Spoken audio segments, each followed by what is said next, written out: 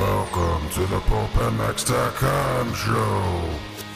Broadcasting live around the world from the Vegas Strip in a room where the term action could refer only to the classic Supercross playing on the VCR. And now, introducing your hosts, Steve Mathis and the OG K-Dub, Kenny Watson. I just don't like the guy. The guy's just a douchebag. Wah, wah, wah.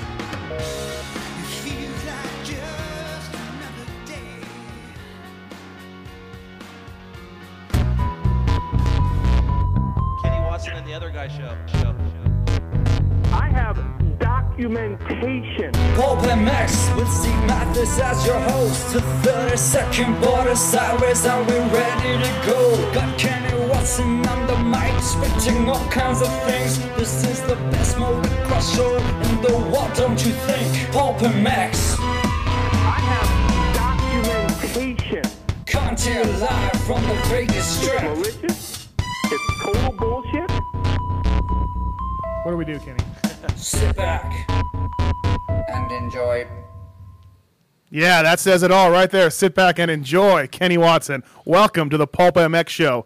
Thank you for the listener for making that intro. It's been in my head all week. It's been in the pits all week. Kenny, you asked me to email it to you. You've probably been rocking it out all week. It's on my ringtone now. It's on your ringtone? Yeah.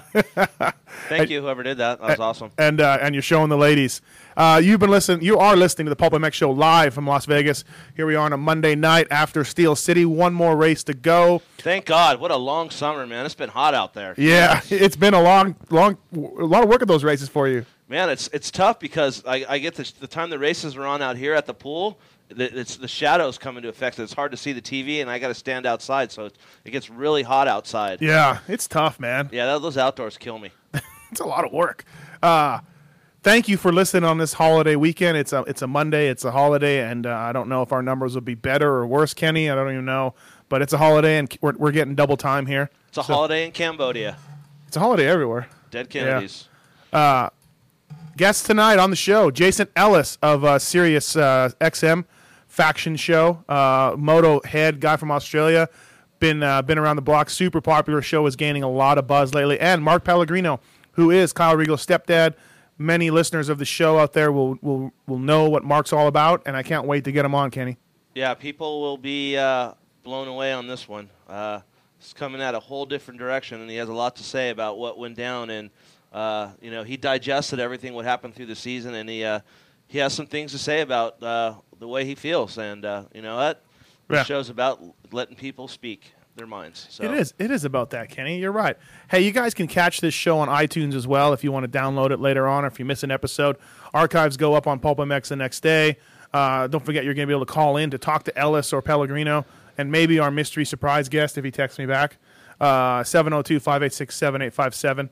Those are the numbers you can call in and talk to one of our guests tonight. Also, let's not forget our sponsors, Watson. We can't do it without it. JGRMX.com. One of the up-and-coming aftermarket companies out there, motors and suspension.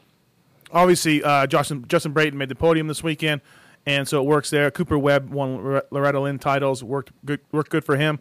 And, Kenny, there was a CRF race this weekend. I heard. And he did really good. He got a flat or something? Yeah, he was checking out. He was gone on his JGR CRF 150, and he got a flat. That's not their fault. No, that's not their fault. They will not give you a flat if you send your motor or suspension to them. Also, TREMX.com, free shipping, anything over $100, home of the Racer's Edge, your one-stop shop for all things moto.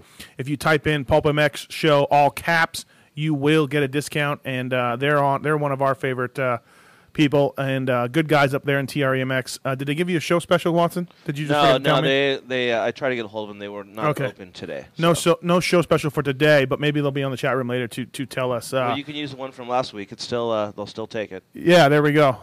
Which I don't have written down, Kenny. Hey, what about Nick Paluzzi too? JGR fill-in rider, getting 7th overall, first ever national. So they can pick him, can't they? I tell you what, that Coy Gibbs. Yeah, he's just an eye for talent. Dude, that guy's amazing. He's a Hawkeye. You know, I was talking to an agent, and the agent was telling me that that he didn't know shit about the sport. He just comes from a Super Bowl winning coach's son. Nobody told you that. Come on. He did too. And he said he doesn't know shit. Well, you know what? Obviously, he knows something. Yeah. Wow. I mean, the agent Yeah. is not too cool of a dude after all. yeah, I don't know about Coy Gibbs. Not, he knows a lot about Xbox, that's for sure too. But Dude, he knows a lot about everything. Just ask him; he'll tell you. he'll tell you all about it. X Brand Goggles, another sponsor of our 40% discount for this week's show. XPro 2010 is the code you enter after you click buy it now. Check them out on the web at xbrand.com, thexbrand.com, or xbrand.com, eksbrand.com. The goggle of choice of Mike Alessi and basically Moto Concepts Yamaha. What? What? Give me that glass, dude. Oh, okay. All right, dude. Dude, come on, relax, bud. Let's go. Write it down. You don't gotta whisper it or yell it. Don't tell me what to do on my show. You're right. I'm sorry. I'm sorry. Get the sponsors out there. All Let's right. go. X Brand Goggles, the choice show. of Big show of tonight. champions. Quit being an idiot. Josh Strang also winning the GNCC series with X Brand Goggles. Wow. Kyle Chisholm, Michael Alessi, Ryan Sipes, all holding down top 10 positions in the outdoors. So that's the show rundown. Trivia questions. I'm still putting all the listeners on probation, Kenny. Not happy with trivia. I don't know what to do. I got some suggestions this week. One of them was maybe do the 10th listener with the right answer gets the gift certificate from Rockwell Watches. Sounds good to me. I mean, we got to. That's awesome. Yeah, I just didn't come up with a question though. So You need to figure that out quick. come up with a question right now. Okay, Go ahead. I got it. All right. What year does Cooper Webb turn pro? All right. What year does JGRMX Cooper Webb turn pro? And if you have the answer, email to pulpmxtrivia@gmail.com. The sixth right answer will get a Rockwell Watch gift certificate, $50 Perfect. off for Rockwell Watch. Look who's rocking Rockwell, walkwelltime.com, one of our sponsors that have been on since the beginning. So sixth correct answer of what year does Cooper Webb of JGRMX, mods, and a Honda turn pro? Funny story, though. You know, those kids were so excited to ride the Nationals and all that. And there was all on Honda 150s. Turns out, I guess there was 6 or 7 of them broken on the side of the track. Oh, no. Somebody said it's not exactly a great advertisement for Honda. Wow. Just because, I mean, who knows? They're Did pushing Honda it. bring them all out? I don't know what happened. I don't know if they're just... Was it kind of like the old school Race of Champions? Yeah. No, well, they were on their own bikes. Oh, they were? Yeah. Everybody's on their own bikes. I think they should do that again, man. That was awesome, but times have changed so much now where all the manufacturers, it'll all be a big deal. Oh, you can't wear this, you can't wear that. You can't ride. Dude. I mean, a lot of people don't know. They had a thing back in the late 80s, in the early 90s. It was called the World Mini Race of Champions, where they would take the top 15 amateurs out of the country and put them all on the same motorcycle. It was at the end, it was a Kawasaki. It used to be the Yamaha Race of Champions, and every rider would ride the same motorcycle. It's bone stock bike. Yeah. It was. They was couldn't cool. touch it. Yeah. And they would go out and race. And if you rode a Honda all year, you'd ride a Cowie during that race. And if you rode a Yamaha, you rode a Cowie. Yeah. And it worked out that way. And it was cool. Yeah, definitely. I can see you spilling this glass of water. It was cool. And now, I mean, I think that's kind of cool that Honda came back into it. Honda's been doing some stuff at the road race. They did that 250 race where everyone rode the same bike, and that was kind of cool too. So that's cool. Honda's giving back. I mean, they won't give you some contact cleaner, but they'll give you a bike to race. That's awesome. Yeah, perfectly well said. We got an email this week, Kenny. You might want to just tune out because it doesn't really concern you or the show too much, but Then why read it? I want to. Steve, I'm a huge fan of most of your shows, but your DMX podcast with Ryan Lockhart was as entertaining as listening to paint dry. I have listened to your last 100-plus podcasts entirely, but I was not able to listen to more than 15 minutes of that podcast. I know you are Canadian and everything, but I don't give 2 shits about the Canadian series. I think that B-class riders at the upcoming Dodge Amateur National could clean up most of the Canadian national riders. True. I am about as hardcore moto as you can get, so I am thinking your Canada show is a total flop. Keep it in the U.S. and less than 10%. You can talk GP. Talk about Loretta's Ponca Dodge before you spend talking about the Canadian series. Just thought you would like some constructive criticism from a big fan. This is the only one out of over 100 shows I didn't care for. James. Well, James, I'm sorry to hear that you didn't like the Canadian Moto podcast, but you know what? A lot of Canadians did. Did your brother like it? I don't know. I didn't talk to him about it, but I'm going to keep doing it. I'm going to keep trying to force the Canadian series on my podcast shows down Americans' throat. And you're right. Probably the winner of the B class at Loretta's could probably win a Canadian National, but irregardless of that, I'm going to keep doing it. So sorry, man. I apologize, but I'm going to keep doing it. So screw you. Yeah. There you go, dude. I know, Just for you. Kenny, hey, you want to listen to our phone messages? As usual, people can call in anytime, 702-586-7857. If the message is good, if it's relevant, it makes the show. If it's not, we just trash it. But here are the best of the messages from the last week. Mathis, like, honestly, dude, like, the fucking thing just, like, went to voicemail. Anyways, Kenny is not leaving the show. That's baloney, dude. I'm over it. And I think the fake Giuseppe Luongo was Wygant. I honestly think Giuseppe Luongo. How can fake Giuseppe Luongo be Wygant when Wygant was in the room the very first time whoever was fake Giuseppe called in? You want to know why he thinks that? Why? Because I guarantee you his black flat hat is way too tight on his head, and he has his black socks pulled up around his calves, and his blood's getting cut off. Okay, but it's not Jason Wygant. There's no possible way. Wygant was in the room when the guy called. It was Wygant. So, anyways, Metcalf ran out of gas. That was baloney. And Palo Casino is going to go off. Let's go crazy. These are our listeners. And, Told you. He's 909 guy. Sounds like Alex it's on. from JGR. Oh, and has been ruled. Has been ruled. Later. Don't tell him that. Man, Hey, Steve. Kenny, what up? It's Matt from Lawrence, Kansas. Just calling in. I haven't been able to listen to the show live for a couple weeks, but great couple shows. I mean, you combine my two favorite things on the internet, moto, porn. You can't go wrong. Anyways, I got a question about how K-Dub won this weekend. It was awesome. But what do you think, like, his bonus was for the win? I know he had a contract for top 5 or whatever, but, like, if you guys know any kind of numbers, ballpark it, but what he got for that overall win at Steel City. Anyways, good show. Keep it up. I'll probably check it out tomorrow. All right, I'll holler at you guys later. Peace. Peace. What do you think? I'm guessing a standard win bonus of $100,000. I mean, he would get at least a fill-in job. I mean, money. He got gear for money and boots and all, but. He probably got bonuses all the way across the page right, from all but, the sponsors. But I'm thinking even as a fill-in rider, he would sign a normal contract. I would think that would give him the normal bonus. Wyndham's a veteran. He's not like the kid that rode for JGR just to get a leg over the bike. He ain't going unless he's going to make money if he does good. I mean, a lot of people don't know Ricky Carmichael. That guy didn't have win bonuses. He had championship bonuses. He straight said, "I don't." I thought those were all built into the. No, it was championship only. Like you win championship, you get paid, and that's why he worked so hard. And you didn't see him after race wins. Every time he talked, it was like, "Hey, I'm here to win the championship. I'm winning this race, and that's part of the plan." Right. So for K-Dub, I guarantee you that Honda took care of him. Yeah. I just hope they can pay it now. They can't afford to give contact cleaner away. No, they can't. Hey, what's up? This is Chris. Steve, I wanted to see if you guys could make a mention, it seems like no one else has, of how good of a performance Gerke had on his first ride back. Nobody seems to give this talked about it, quiet, didn't we? hard-working kid the credit he deserves. And I think this is his friend that called him before. I know him pretty well, and I know how hard he works and how hard he trains and the struggles that he endures. He said he knows how hard he works and how hard he trains. So I don't know. I just so that means he knows how hard he does everything else too. Less than superb support from the industry.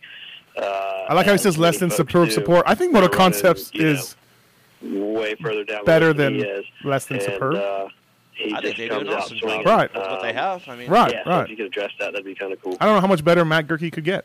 Hey, to be honest. Hey, Steve and Kenny, Polish Rocket here. Polish Rocket. Yeah. You guys do a great job. I listen to the archives on Tuesdays at work usually. Just had a couple questions. Maybe you guys can touch on this next week. I'm curious, whatever happened to that Riders Union? I guess after the Andrew McFarlane accident, I remember some talk about Langston and Reed maybe doing something. Just curious whatever happened to that. And also curious to know how Aaron Normal is doing after the car accident. Anyway, once again, you guys do a great job. And take care. Ryder Jr., I have no idea. I don't know, but Right. I would think with Grant retiring and he wants to stay in it, that'd be the perfect opportunity. That's something. What if what if every rider that joined, say it was $100 or $200 to join, and then like half of it goes to Langston to just organize it, just work of the union. I would say more than that. I would say if you're a factory rider, if you make over $100,000, he gets $10,000 or something because he's going to bat for you. He's like He's just like a footballer. Yeah, I can't see. I could not see riders ponying up 10 grand. I could tell you one rider that I know damn well that wouldn't give 10 grand to anybody, and that'd be Ivan Tedesco. That guy is the cheapest bastard in the world. And if Erin Normoyle is listening, or anybody she wants to call in, tell us how she's doing after her car accident and subsequent ankle injuries. Yes, Steve, this is John Fish once again. This guy. Tennessee. I just wanted to say that the caller that called in about Kenny not going to the races, I kind of disagree. I think, it takes a lot of money to get to these races.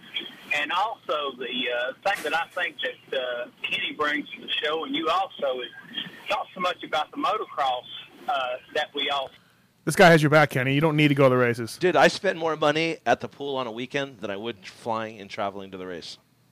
Yeah, well, what does that mean? That means it ain't about the money. It's about it's about the outdoors not being part of my program. All right. You know what? Wait, let's speed this thing around. Jim goes on for a while. The change replacement. Also about how knows Mike Brown. Mike Brown. Mike Brown. All right. Well, thank you, Jim, for calling in. We got to move the show along. Basically. Do you think he's a friend of Mike Jones? I have documentation. Oh, here we go. Oh, yeah. We got a countdown for documentation. Yeah. We got a countdown. We're talking 11 minutes. Right. Until it's on. Very, very exciting. Hey, basically. Did you know I talked to J-Law? I heard. You did? Yep. Yeah, he gave me an interview. You want to hear a little bit of it? It was comedy. Yeah, let's hear it. Karma Energy Snacks, Yamaha, J-Law Racing, Jason Lawrence. He really didn't want to do it. J-Bone and Coy shamed him into it. That's pretty good. I feel like I rode really good at times. I had flashes of like speed, made me happy, boosted my confidence a little bit, but I had a real bad start in the first moto and 3 or 4 stupid crashes right off the bat put me way back, and then ended up getting 28th in that moto. But I was real stoked on that moto because on the hot lap, when I found out where all my fans were, they were all pumped on me all the way till when I was getting lapped every lap, just screaming for me. So that stoked me out.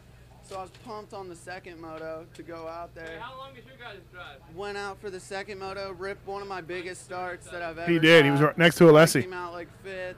Awesome. Made it Great to start. about 2 or 3 laps after halfway, probably still in the top 10, and then dropped it back pretty hard. I threw the anchor out, but that's all kind of a result of not riding and being a little under the weather for a while here, but felt good. We got some new suspension on my bike. It's good.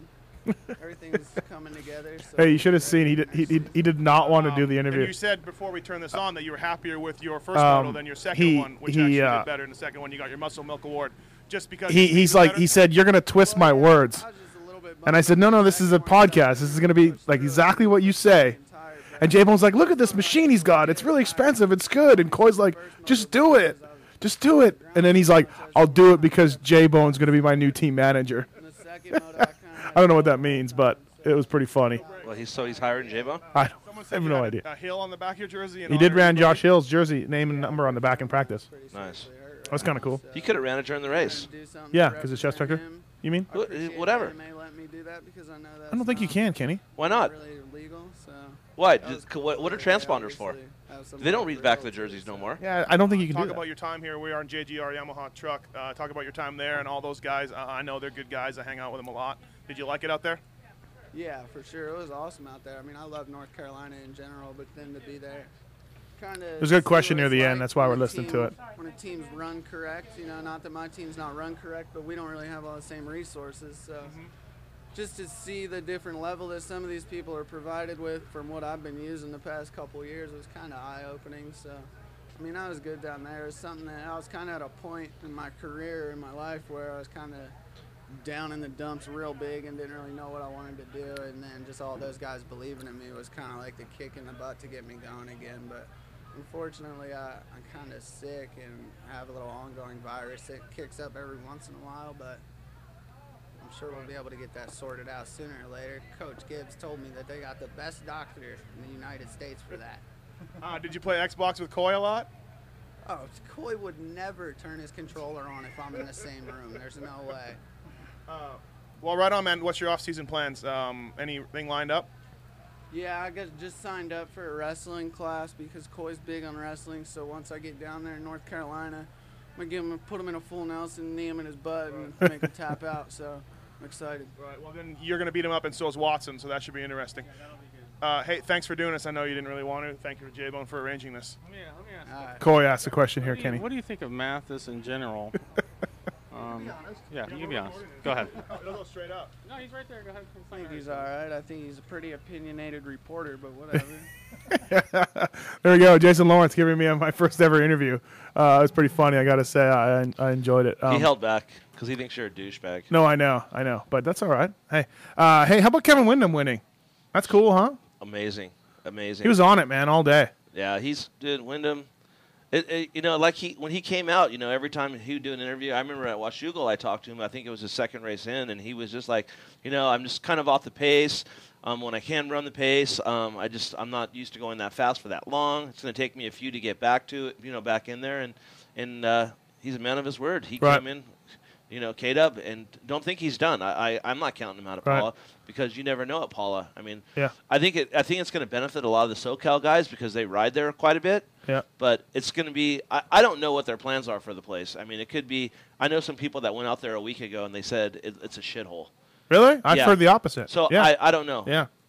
Well, the guy that told me that really is a shithole himself. So it really doesn't matter. But I'm kind of anxious to see what they do with the place.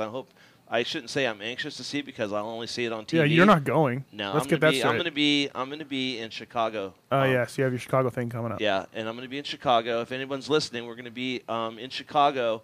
The Hart and Huntington team is going to be there doing a thing for Sears and Craftsman at the Craftsman Experience in downtown. So if anyone's in the area wants to come by and say hi, support Sears, Craftsman, Hart and Huntington. We're going to be doing some giveaways, and we're going to have Tony Berluti on site taking apart a bike to the frame, explaining what's going on, and do a full tear down and build of a race bike in the parking lot there at Sears. So if you're in the neighborhood, come on down and support us. You have to be regretting that you didn't get to see Tim Ferry's final lap of champions. I seen all I needed to see on the Twitter with him and Little Dog on the bike. Yeah, that was it. There wasn't a dry eye in the house, Kenny. I bet. You want to take this call? Let's do it. Pulp MX Show, you're on the air. Who's this? Hey, this is Patrick from Syracuse, New York. How you guys doing tonight? Hey, what's up, Patty. Patrick? What's up? You guys got Pellegrino on the show again tonight? Yeah, coming on right away. Oh, yeah? I'm actually the guy that emailed you about him because I listened to him on NX Talk Radio. Oh, nice. Okay, yeah. Patrick was the guy who said, hey, you got to listen to this guy. Yeah, because I listened to the show like a couple of days after it aired, and I was on Vital. I'm like, I can't believe nobody's seen this yet. Like, it was like gold. I thought it'd be gold for your show, so I let you guys know about it. You're an awesome talent scout. Wonder if you guys would hook me up with like a free Pop Up Next T-shirt or something like that, or some stickers. Yeah. Send me an email. I'll hook you up. All right, thanks, man. Appreciate it. All right, anything else? How come you guys haven't been, or just you, Matt? How come you haven't been keeping up on the podcast lately, man? You haven't seen any of them. Whatever. I have too. I've had one a week, haven't I? You suck. You need to get back on your program, dude. There's a new one. There's a new one up going up. There's a new one going up tomorrow.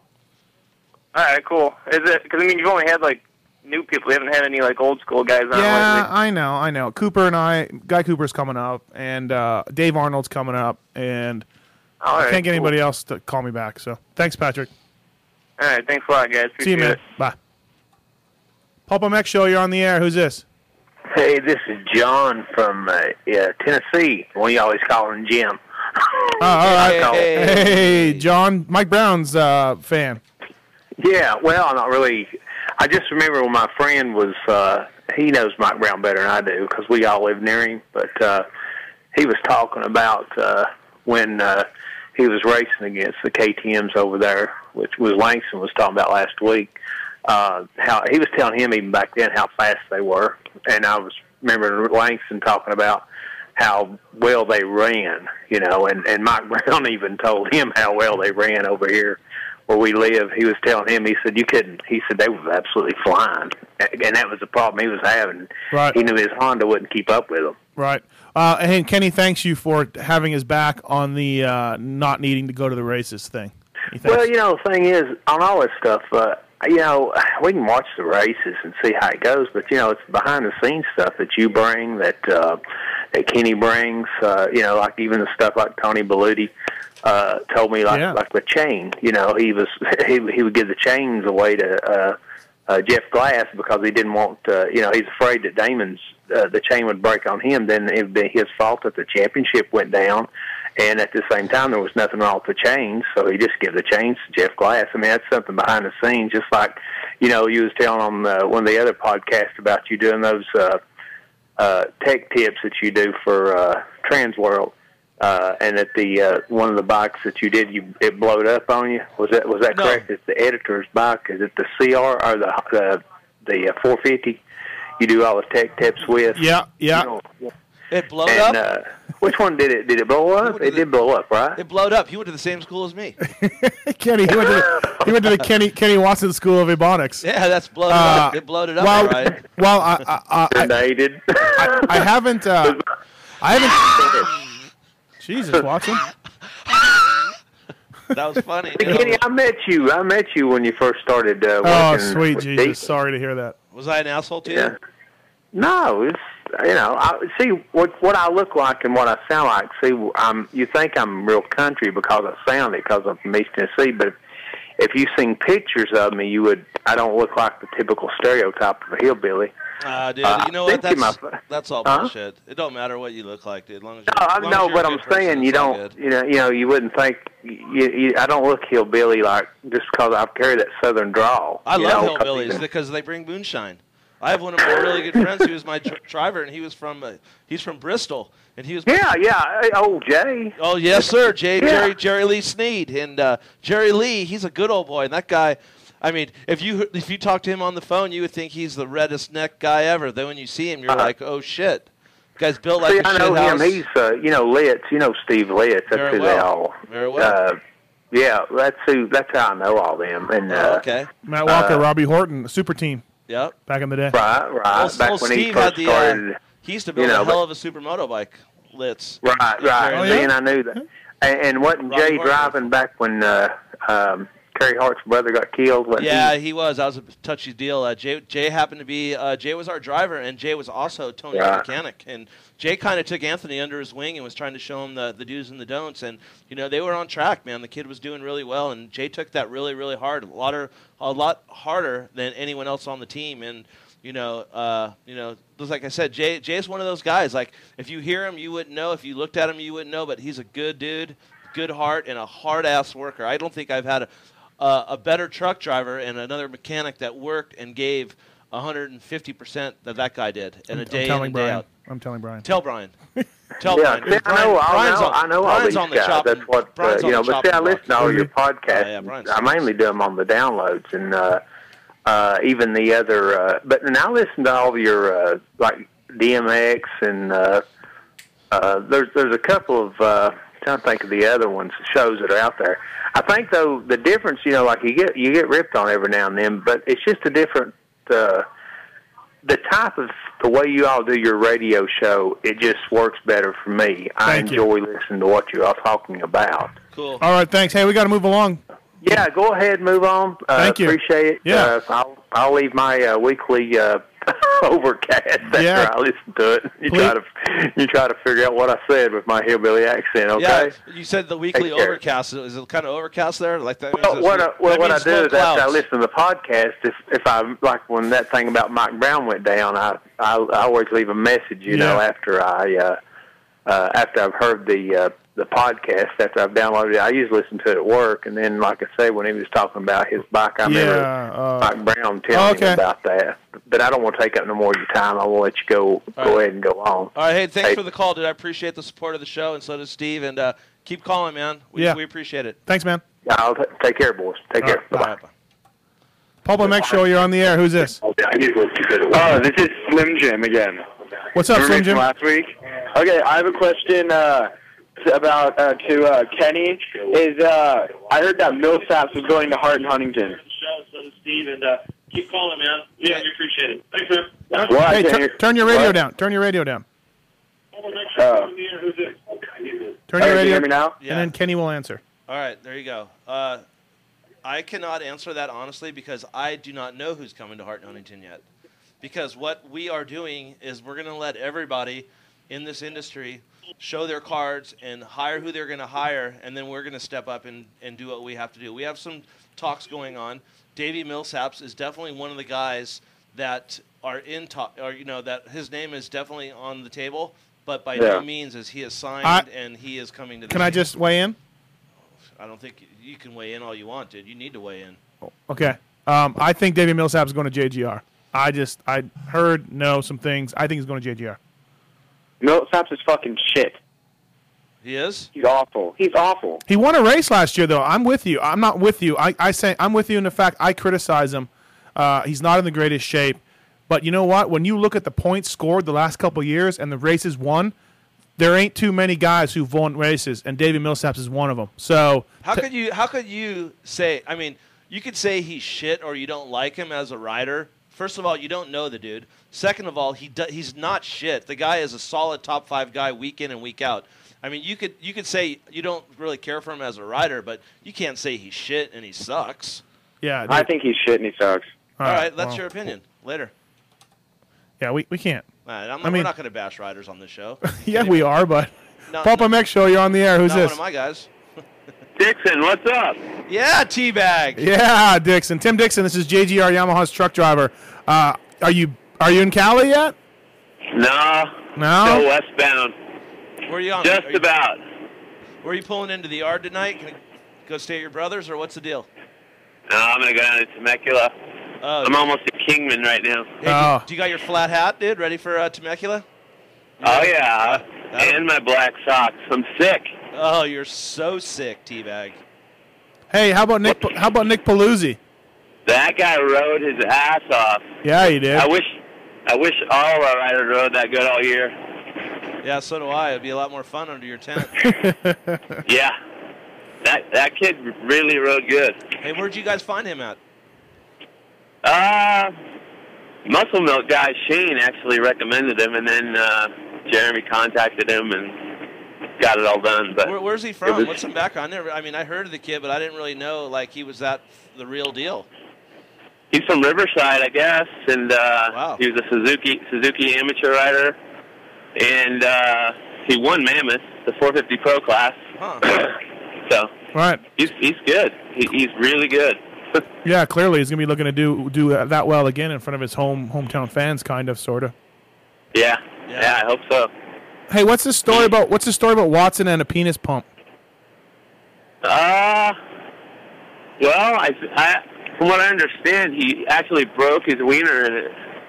I don't know. You can ask him. He's sitting right there. I blew a blood vessel. I didn't break it. It wasn't a cast situation. It just blew a blood vessel. Really?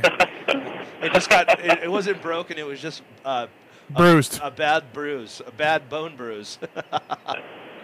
Hey, oh God, you're an idiot. Hey, thanks, Steve. Hey, Watson, you going to the Paula race?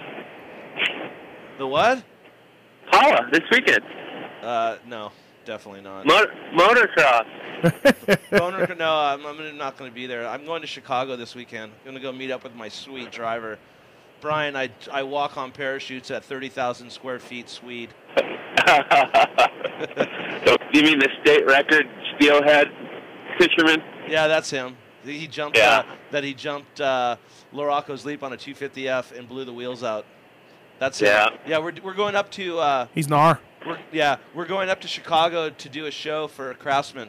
They're doing X Games experience with Craftsman, and we were lucky enough to get asked to go up there and do our thing up there. We're going to have Berluti taking apart and tear down a bike with Craftsman tools, and going up there to do what we do. Wow, sounds cool. So you guys get Craftsman as a sponsor? No, we did not, but we're going up there to they sponsor the X Games. And so we're going up there on behalf of the X Games, got us lined up and put us in contact with Sears and Craftsman, and we're going up there to do our thing and see what happens. X Games paying off. X Games it's awesome for the industry. So we're going up there to put on a show, and I wish I had the address with me, but I will get it before the end of the show so I can let the listeners come out and support Craftsman and Hart and Huntington here in Chicago. That ought to be cool. That's going to be awesome. Too bad you couldn't be there. Yeah. I wish I could. I have a few Craftsman tools myself. They're awesome. I bet you do. Hey, we got to We gotta get let you go. We gotta get Pellegrino on the show. Will you call back though in a little bit or something? Huh? Satellite. Yeah, we're gonna try to get satellite. All right. See ya. I'll see you in Paula. Thanks, Dixon. All right. See ya. Bye. Let's get our first guest on the show. Yeah, go ahead. Give him a call. Let's get something straight. I'm correct myself. It is not Sears. It's Craftsman.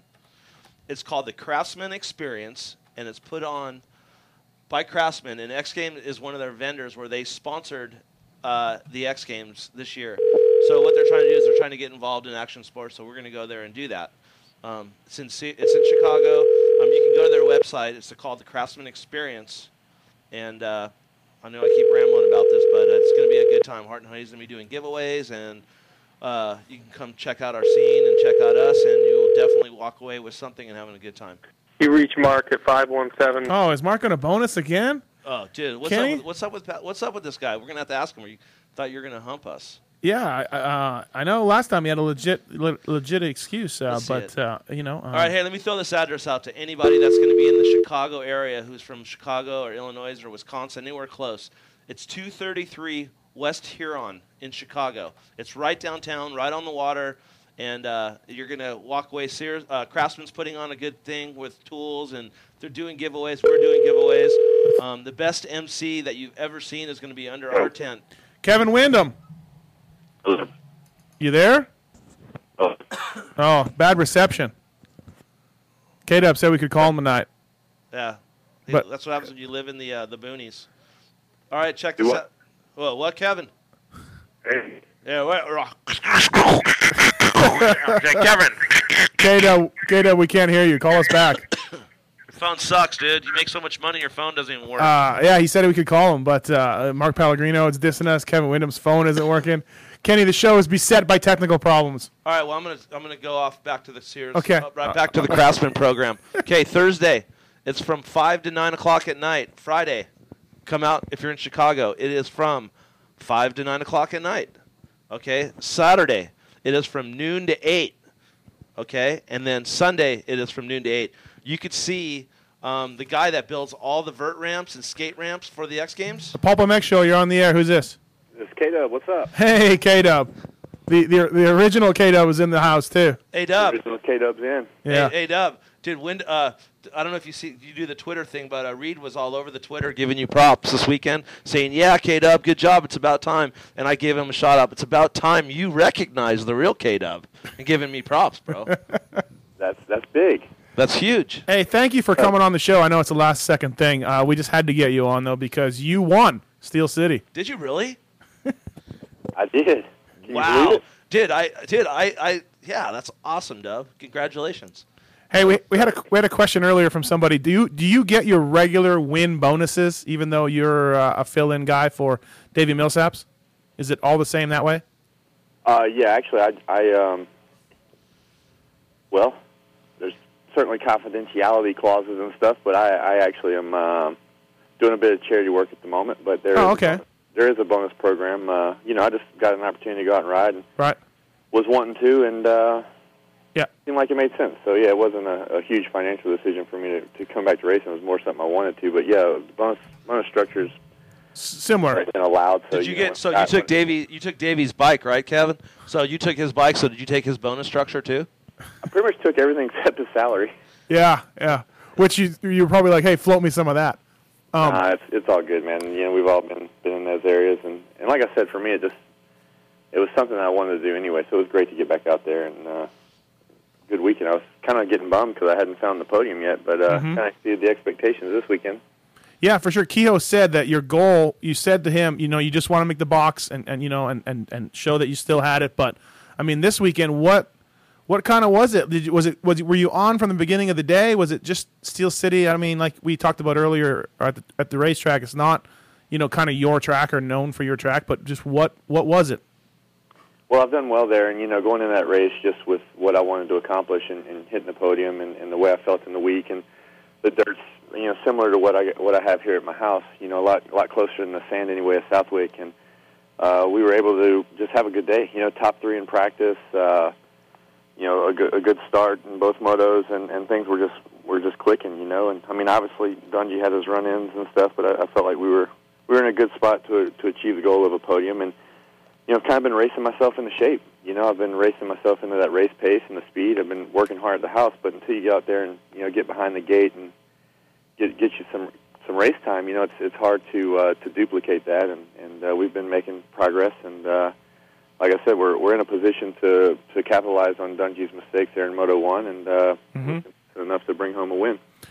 Certainly. Let's talk a little bit about Dungey. Now, you've been, like we talked about, too, you've had a great career, never winning a main championship, but second behind Ricky, you know, the best rider of all time for many, many races. And now you come out and Dungey's beating up on everybody, and you got to be shaking your head. But what do you think about Dungey? Just rookie year? Is everything just going right? I think everything's gone right for him at the right time. Mm-hmm. He built the right confidence. I think coming into the season, obviously we had you know, some humongous chaos going on out on the track with losing Reed and losing Stewart. And dude, his talent level is insane. I mean, he's a great rider, but I think the thing that was you know, that helped him more than anything was the confidence that he was able to build in a really short time by not getting, you know, beat up by you know, I think a full field. But I can't take anything away from the kid, really. Mm-hmm. That's what he is. He's been unbelievable, and I watch him, and you know, he's able to make that motorcycle go straight and fast. You don't see him tucking his front end. You don't see him making little bobbles that a lot of the guys, including myself, will, you know, I can do several laps, you know, close, but that lap after lap where he just hits his points, I mean, he's very methodical and seems to be, you know, just killing it. Right. That's a big word from a country boy, methodical. Well, I read it on Twitter today, so. Perfect. Are you on Twitter? You're not on Twitter, are you? Oh, man, no. I can barely turn on a computer. I'm as hillbilly as they come. Hey, is your man friend on Twitter? No. I don't no. Dude, there's a rumor going around that you pay Dano. Is that true? I pay Dano? Yeah, that you pay Dano to come to the races and be your guy. That man friend you're talking about, yeah, he's tweeting like crazy, I'm sure. Okay. Did you mean Allie, Kenny? No, I know you Allie. meant Danny. Allie was not a man friend because No. Allie put. A lot of people don't know, but Allie put more hours in than probably any mechanic that Kevin's ever had in working on Kevin's bikes and supporting him and his family for years. So I would never put Allie in that category as a man friend, even though the days when Allie was just working with Kevin, you know, not working on his bikes, he was still there, but it was more than a man friend. Okay. So, you know, just like I'm the original K-Dub. Easy. He has been, he always carried around the original man friend title, you know. He did. It all kind of, the first guy I ever heard use the term man friend was Jimmy Perry talking about Allie back in the day. And that was the first time I ever heard the word and the first time I began to realize what we were seeing. But during the week, Allie was working on practice bikes and stuff, so it's not like he was just hanging out. No, definitely not hanging out. Hey, I know you maybe were getting ready for your moto, but how hard was it to hold back the tears when Timmy did that lap of champions the one last time? Yeah, it was good, man. It's weird because you think about it on different levels. You know, it's like all the things that have happened to me in my career from, you know, they all carry different meanings. And, you know, as a young kid, you probably think, oh, yeah, you know, get your lap done, get back to the truck, old man. But, you know, as a rider my age, you're kind of thinking, oh, yeah, that's my future, man. It's right around the corner. And, man, I've been racing with Timmy since back in the 80s. You know, I mean, I spent a lot of my life in Florida, and, you know, it's sad to see somebody go like that, but he's had a good career, and you know, you gotta call it quits at some point. But it's it becomes kind of surreal, you know. Yeah, for sure. Hey, and then so you've been on a Supercross only schedule. You came back last year for the outdoors, but we'll forget about that. Your contract's up. There's some silly season talk with you. Does you coming out for these last bit of nationals make you want to do a full season again, or do you foresee your next year's deals being Supercross only again? I foresee it being Supercross only. I might toy with the idea of doing some nationals. I've really enjoyed the experience. It was a really weird situation for me. I came into the series thinking I had 6 races, and I've done the math and the preparation that I've had to do to get ready for it, and the off weeks that we've had. And I've by the end of the season, I will have rode 15 weeks. To ride 6 nationals. You're right. You know, because when we have an off weekend, like we're not off. You know, we're still pounding out the motos and doing a couple motos a day, a couple of times a week, and it's pretty taxing on the body. And coming into Pala now, it's like here we are on the tail end of 3 in a row, and I'm trying to figure out what's the best plan of attack to get through this weekend, and my body's feeling it. So it's good that the season's coming to an end for me right now. And Hey, Dub, what do you got? Why are you interrupting the guest? He's done. I was done, Dub. Go ahead. Was done, He wasn't done. He was getting to a good point, Kenny. Am I that boring? What's your point? What's your point, Dub? I lost it. Good job, Kenny. Totally lost it. Whatever, dude. You guys, you suck, Mathis. Wyndham, you're all right. Were you gonna? Okay, now Kenny, ask your question. Nope. Yeah. Oh, now he's not gonna ask your question. Now I'm not going to say another fucking word. That's how it works here. This is the host I have.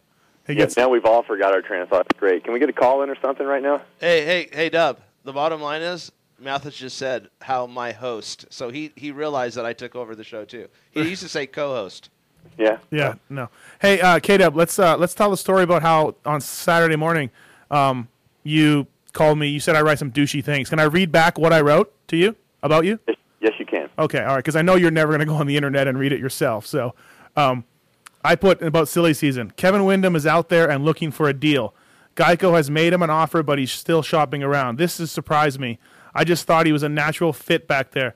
He's probably not going to win you a Supercross title, but he'll get a bunch of cheers. And that is what I wrote. So, are you still thinking it's douchey? Because I said you're going to win a Supercross title? No, I'm a realist. I mean, I know where I stand. And I actually told you I came into the rental car parking area with doors wide, like I was ready to T-bone you in the parking area. Uh-huh. And actually, it had been read to me slightly different, not real different. I guess uses different tones or something. But yeah, it came across as Well, don't listen to that guy. Well, no, don't listen to Dano when he tells you those things. It wasn't even Dana. Bullshit. He's the only guy that even reads the internet. No, it most certainly wasn't Dana. I appreciate you coming up, calling me out. We talked about it. It was cool. And then you came up and said maybe you misunderstood it. That's honestly an awesome way of handling it. And it shows, maturity level. Some riders maybe might just roost me or T-bone me. Hey, tell him the story about the other guy that came up to you this weekend and said that you talk shit on him. What guy was that? Oh, Scott Sipkovic? Yeah. I'll tell that later. We got Kevin Wyndham on the line. Kevin Wyndham. But I will hold the line and listen to that story. Because he's had many problems with him, too. Okay. Actually, it was Jeff Myshak. Who told you that? Who was talking to me about a deal. Myshak. No, here's my point.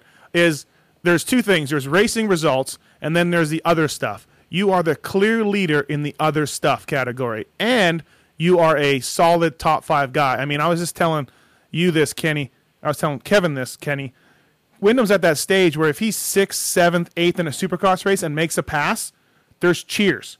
And I haven't seen that since McGrath. So you are by and far, I think, the most popular rider on this series, no matter what you do, where you finish.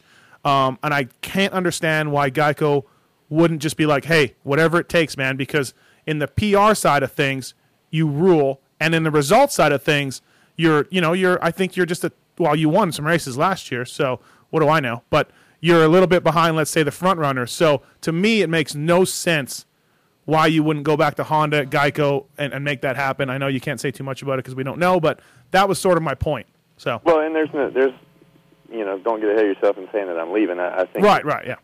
People talk and you listen because you never know what's coming down the pipe. But I think that at this point, it's not so much Geico Power Sports Honda team dragging their feet as it's just trying to figure out the direction that our team that's so intertwined with factory support anyway, and Kennard leaving and me staying there, and now I'm riding for the Honda Red Bull team, and there's all these things that's just kind of happening that's actually making that program, I think, on both sides of the aisle a stronger program. So it's like no point in inking a deal until you really know what things are going to play out.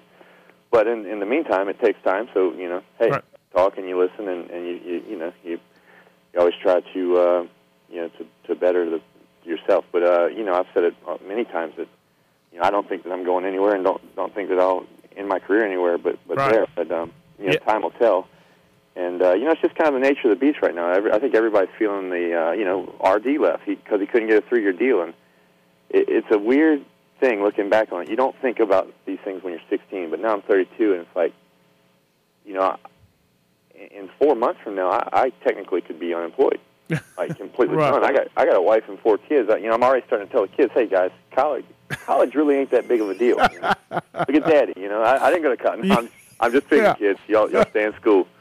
But it's just weird to be in a point in your life where you realize, like, there's really not a lot of security and stability in life, period, right now. It's not just motocross. Yeah, no, you're right. There's something wrong with our sport when Kevin Windham, though, can't get. Let's just wait and play it out and not make any assumptions.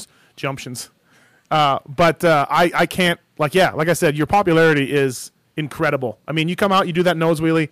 Good God, I've seen that thing for 10 years now, and the crowd never fails to respond and get up. And no matter where you are in the race, when you pass someone, people cheer, and that's rare to have in our sport. Like JS, Stewart, Reed, even Dungy, they all have their fans that are for or against them, but I don't know anybody that's against Kevin Windham. Maybe Watson, but other than that, Watson for sure. Yeah, right.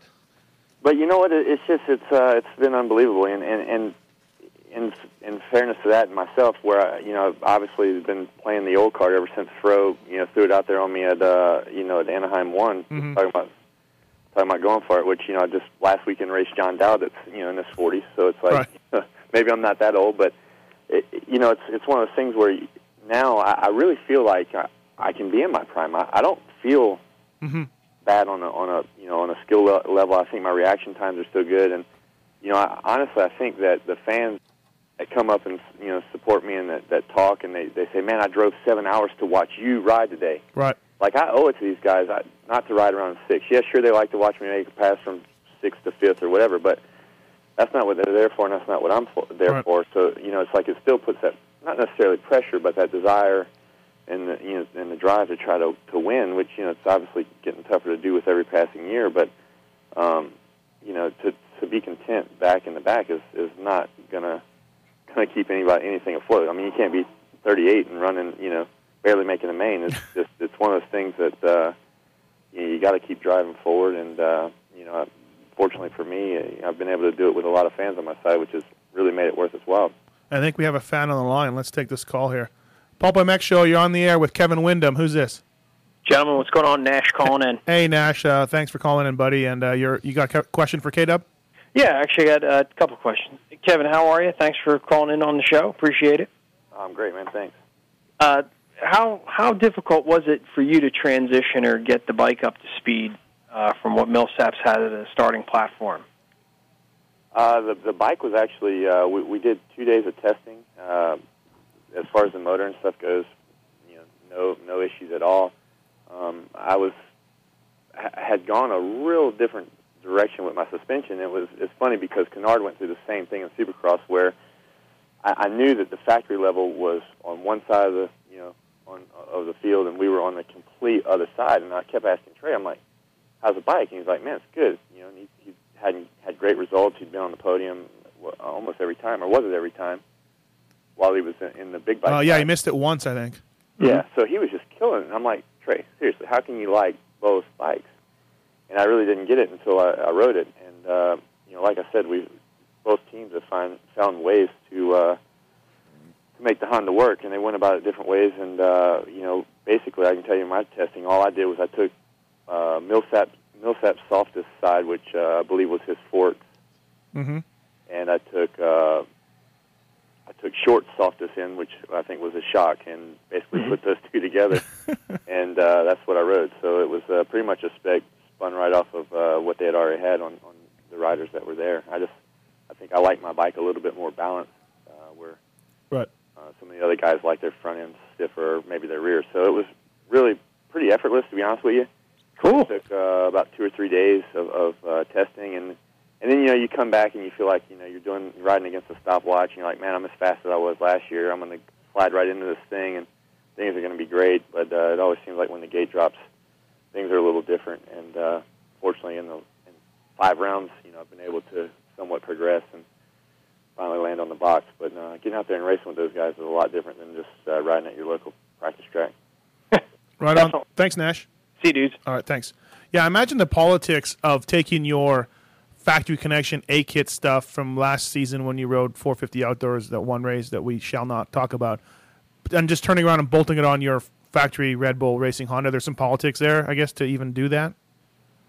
Well, we didn't do it. We stayed with what they had been working with, and what I'm riding now is a full, obviously full factory Honda bike, and it's great. Like I said, it's I'm honest in what I say, and the fact that I thought the Factory Connection stuff was killer, and equally, as good as what I'm riding now, like complete different ends of the spectrum. So yeah, that's the stuff that I'm talking about. Like as these programs obviously have leaned on each other now with Kennard and myself, and the relationship we're really seeing value on both sides, and I think in the future can be a real interesting program to help drive us to the front. What's the one guy, now that you're back racing outdoors, give us a name of a guy in the 450 class that you see a lot of potential from, or who's given you a lot of trouble on the track, who might not be an obvious name like you could tell us Dungy, but you know what I mean? Like, what's one guy that maybe doesn't get a lot of press or a lot of talk, but you think is a up-and-coming solid rider?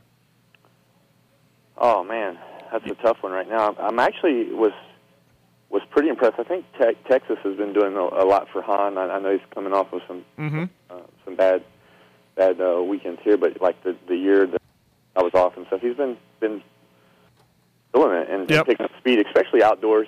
And I'm actually really impressed with Mehdi right now. I think that he got pretty stagnant there in the lights class, I think, and I think that the move has sparked some life, and it was fun battling with him there this weekend, and that's probably right off the top of my head. JGR just picked up the rookie. Come on, help me out here. Paluzzi. Yes, Nick Paluzzi. Which I'm really pumped to say. I don't even think he was born when I turned pro, so that's really cool. But so there's some talent out there. But Mehdi and Han, I think, have really stepped up their game, especially on the outdoors. Yeah, no. Han is like fast, but then he seems to crash or have bad luck a lot of times. Like it's just one of those things where it's not rolling for him this year, but his speed is probably as good as last year. Hey, do you think both those guys are going to be able to take that momentum inside, or think that they both are just pinners, just hold it on and go for it outside? I think Han's style favors outdoors.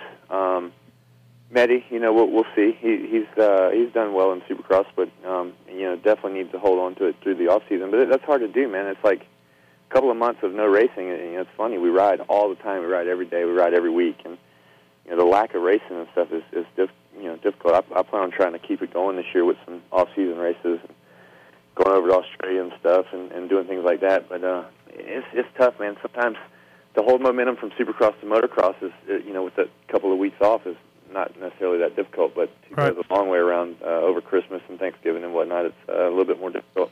Yeah, I think James kind of ran into that scenario with not racing and then coming back out like he was going to come off the couch and hand it. I thought he was going to do it, but... Kenny predicted 1-1 the weekend before Unadilla, so just for the record. I did. He was fast enough, I think, for the lap, but it's... I don't know. It's tough. I don't know what's going on there. It's hard to get an interview with him or really hear or understand what's going on. But yeah, there's no way I'm texting him 10 minutes before a show starts to get him on. And out here in the backwoods of Mississippi where I live, if I do get on internet, chances are by the time I upload the satellite and get all that kind of stuff going, this stuff's already been retracted off the net anyway. So you got to have high speed to catch anything good that comes on the line. Yeah, that's funny. Hey, do you got to go? We got a couple of calls. What do you want to do? Well, let's hit them, dude. You guys are interrupting my supper, but no problem. Wow, you hear that, Watson? He's a good guy, Wyndham. Pulp MX Show. You're on the air with Kevin Wyndham. Who's this? Who's this? Am I talking? Hey, Pellegrino. Can you hold on 1 second? Yeah. Thanks, buddy. Yeah. All right. Pulp MX Show. You're on the air. Who's this? This is Randy. Randy, you got Kevin Wyndham. You got a question for him?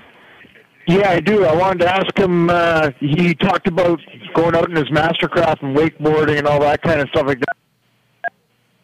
Old school racer from way back. But I'll tell you, having your feet strapped into a board that scoops the water, and I had a face plant, and it hurt way worse than any motocross crash.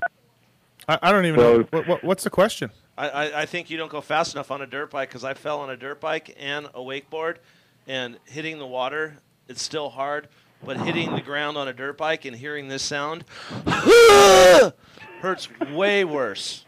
Yeah. Yeah, no. I mean, you talk about getting. He just mentioned on his 5 minutes with Kevin Windham thing that he was taking longer to recover from a motocross race, and it took me a lot longer to recover from my last wakeboard crash. So wake skating, that's where it's at. All right, man. Thanks. See ya, bud.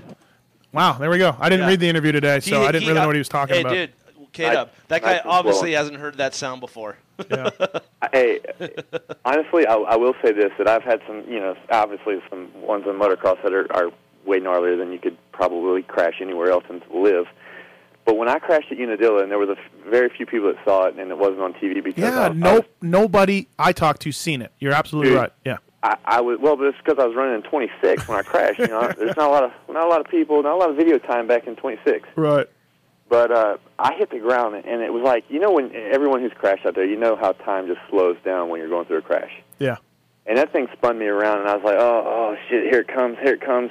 And I hit the first time, and I bounced. And I was like, wow, that wasn't bad. Yeah.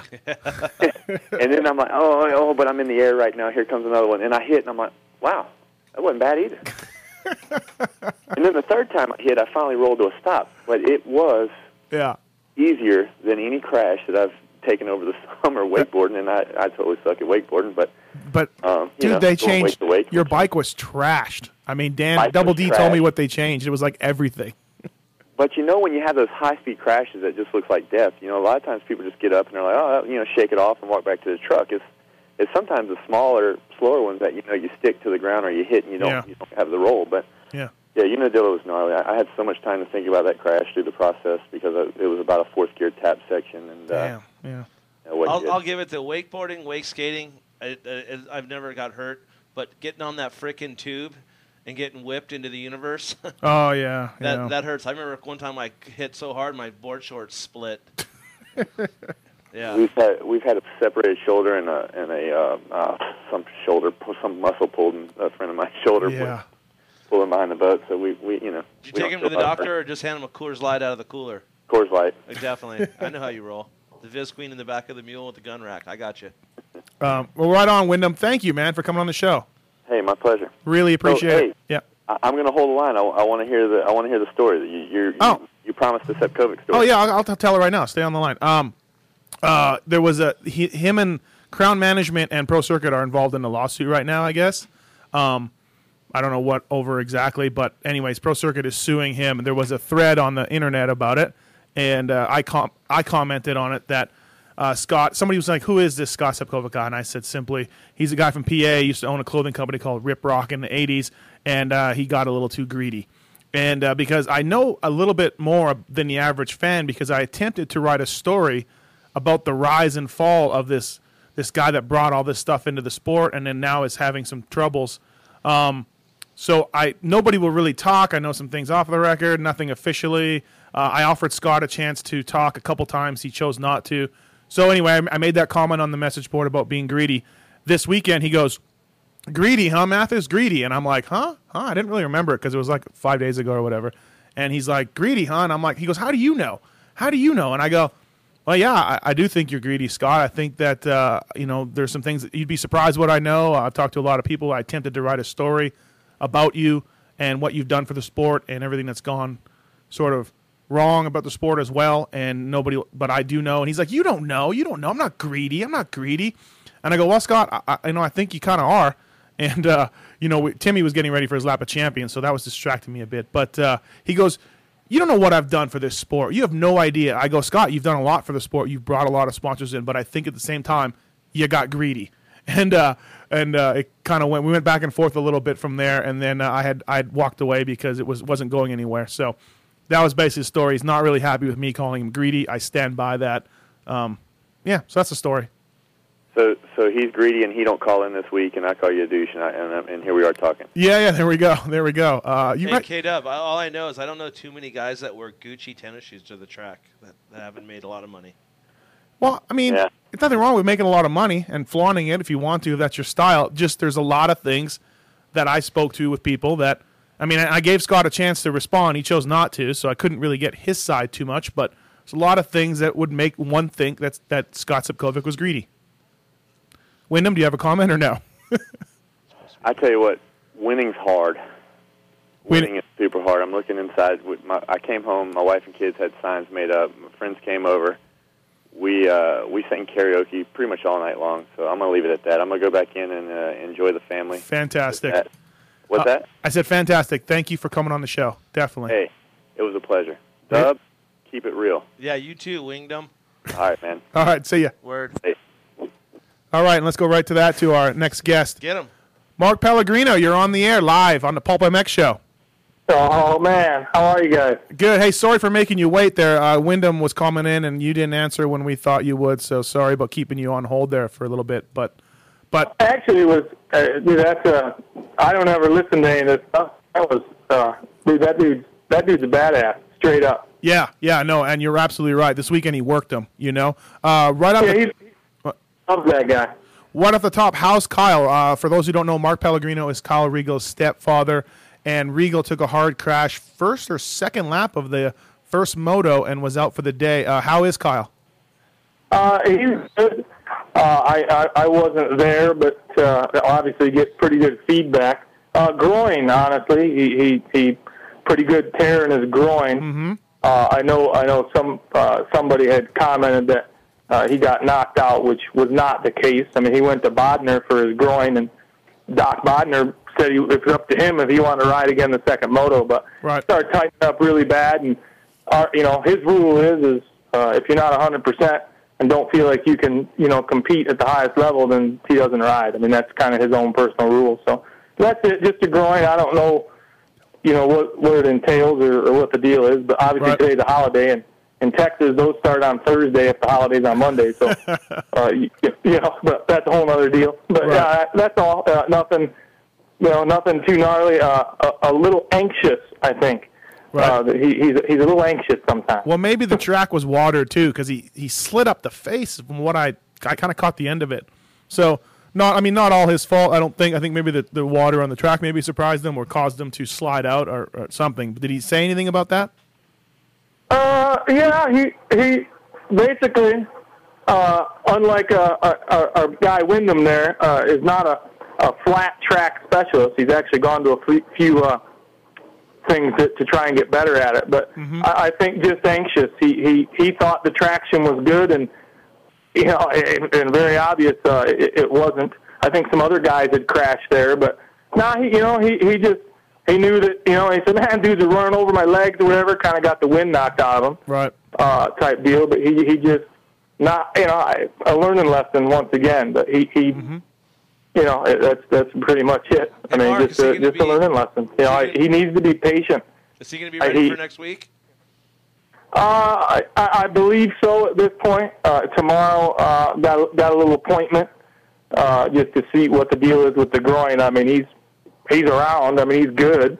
But you know what I mean? You can't be too careful, but just going to check the groin out. The plan is, right now, but once again, the rule is that if he's doesn't feel like he's 100%, I think, honestly, his pride or his ego probably is a little more hurt than his anything else, to be perfectly honest. But, right.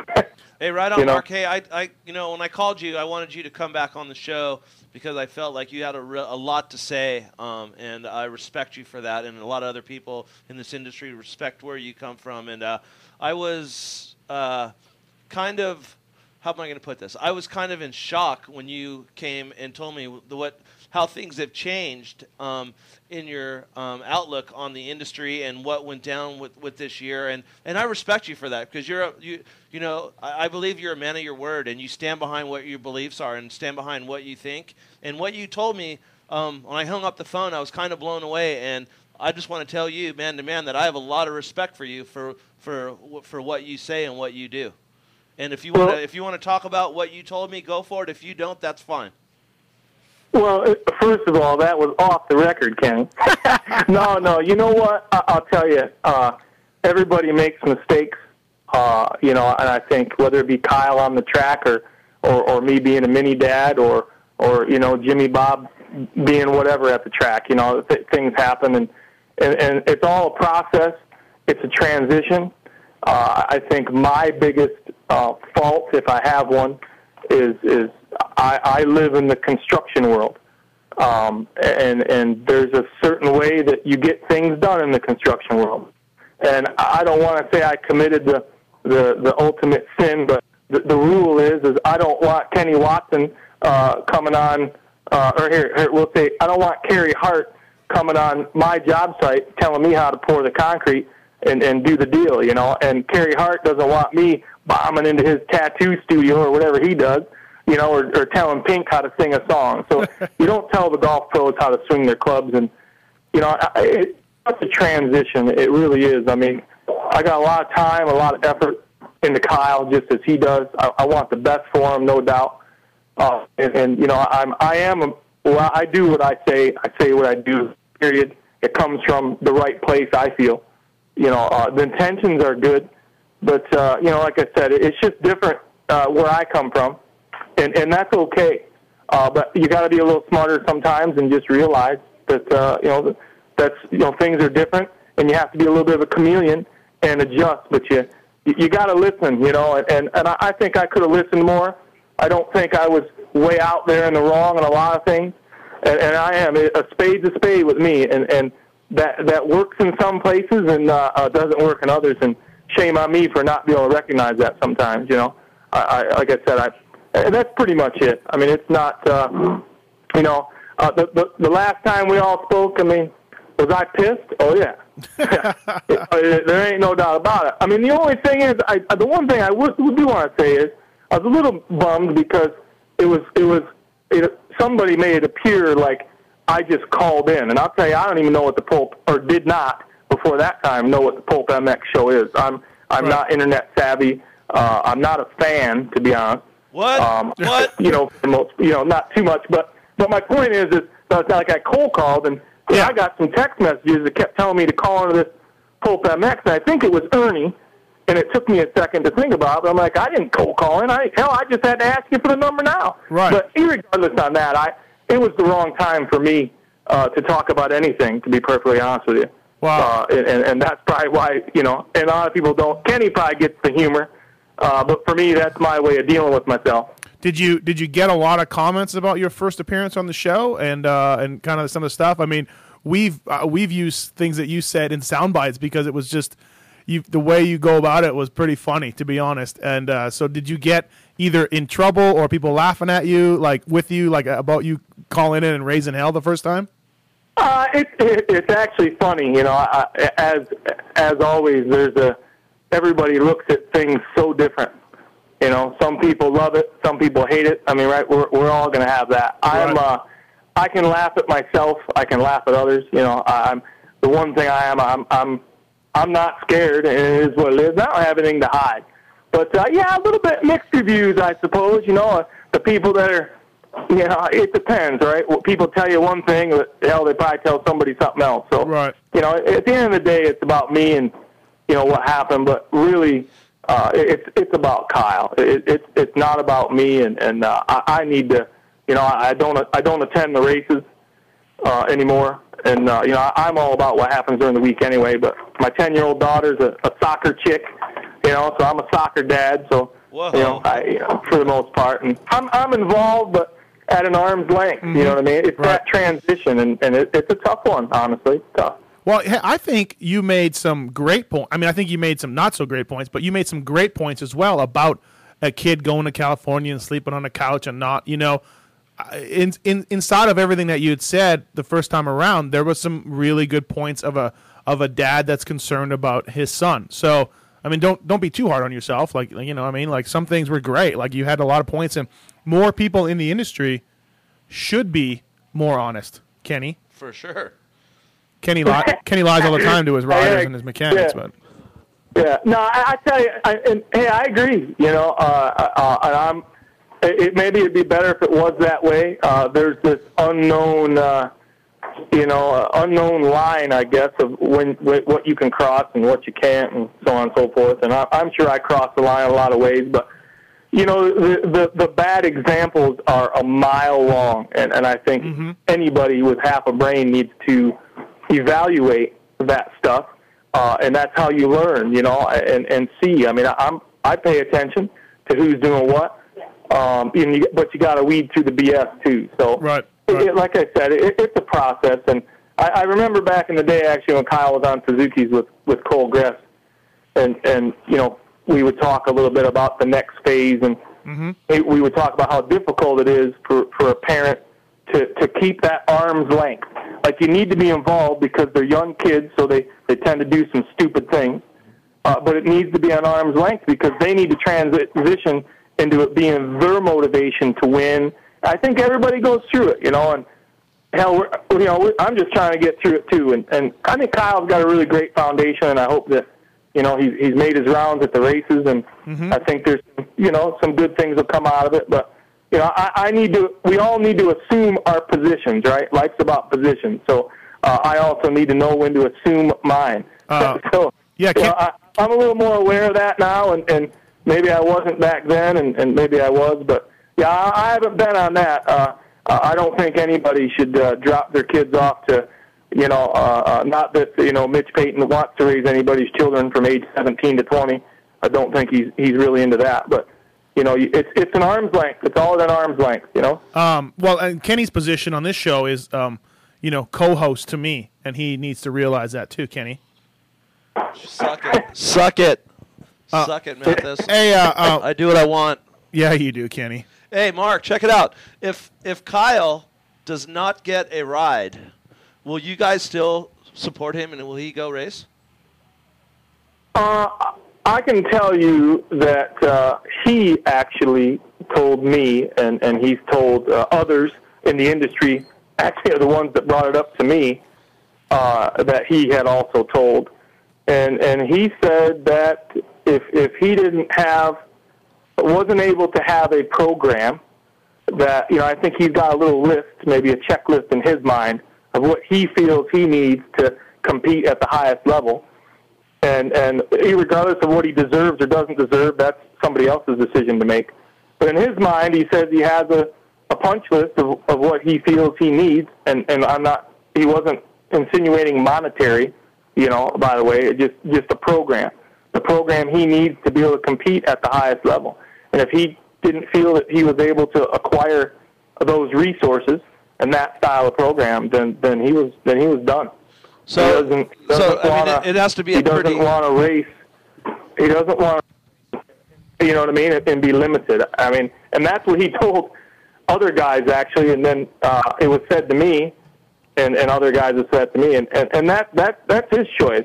I got mixed feelings about that, but yeah, old mini dad's done going racing. I promise you that. Soccer's way cool. You guys ought to try it sometime.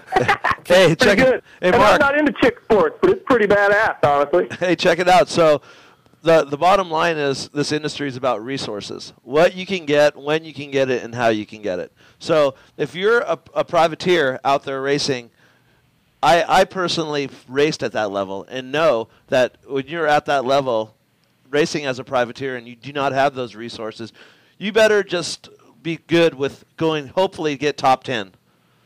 And I am not okay with that any longer in my career of being a team manager or working with a team. It's to the level now, if we're not top 5 or on the box, we don't belong there. But like you say in our conversation, resources are very, very important to have those. So, I mean, coming from seeing Kyle kind of like the last few years grow up and mature as a rider, I do not think, and this is me talking, that he could go out there and get to where he needs to be without the resources. With the resources, I believe in that kid. I have been around the sport a long time. I've seen people's work ethic, but I've never seen a kid ride, get off his bike, jog to the gym, work out, jog back, and then ride another moto in my life. So saying that, all you team managers out there listening, I would definitely look outside the box, and if you're looking for a guy, and I'm speaking to myself that I would definitely take a look you're at a manager, Watson.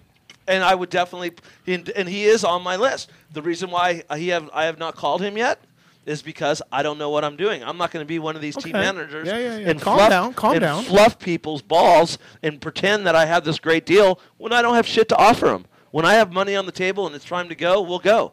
But until then, all these other guys could talk out of their ass and promise this and promise that, Well- but you know what? Unless you have it, it's not worth talking about. Well, from what I understand, Mark, Merge Racing is planning on stepping up for next year, right? Or is that still in the works? I believe it's still in the works. Yep. I don't, you know what I mean? Like I said, I try and stay out of the loop. I think that like everybody else, and like Kenny just said, Yeah. Everybody's got all kinds of insinuation and plans, and things change by the second, and they either get really good or change for the worse. So, that's up in the air. I think Kyle's made his rounds. I think he's been able to talk to some guys, and I think it's good for him.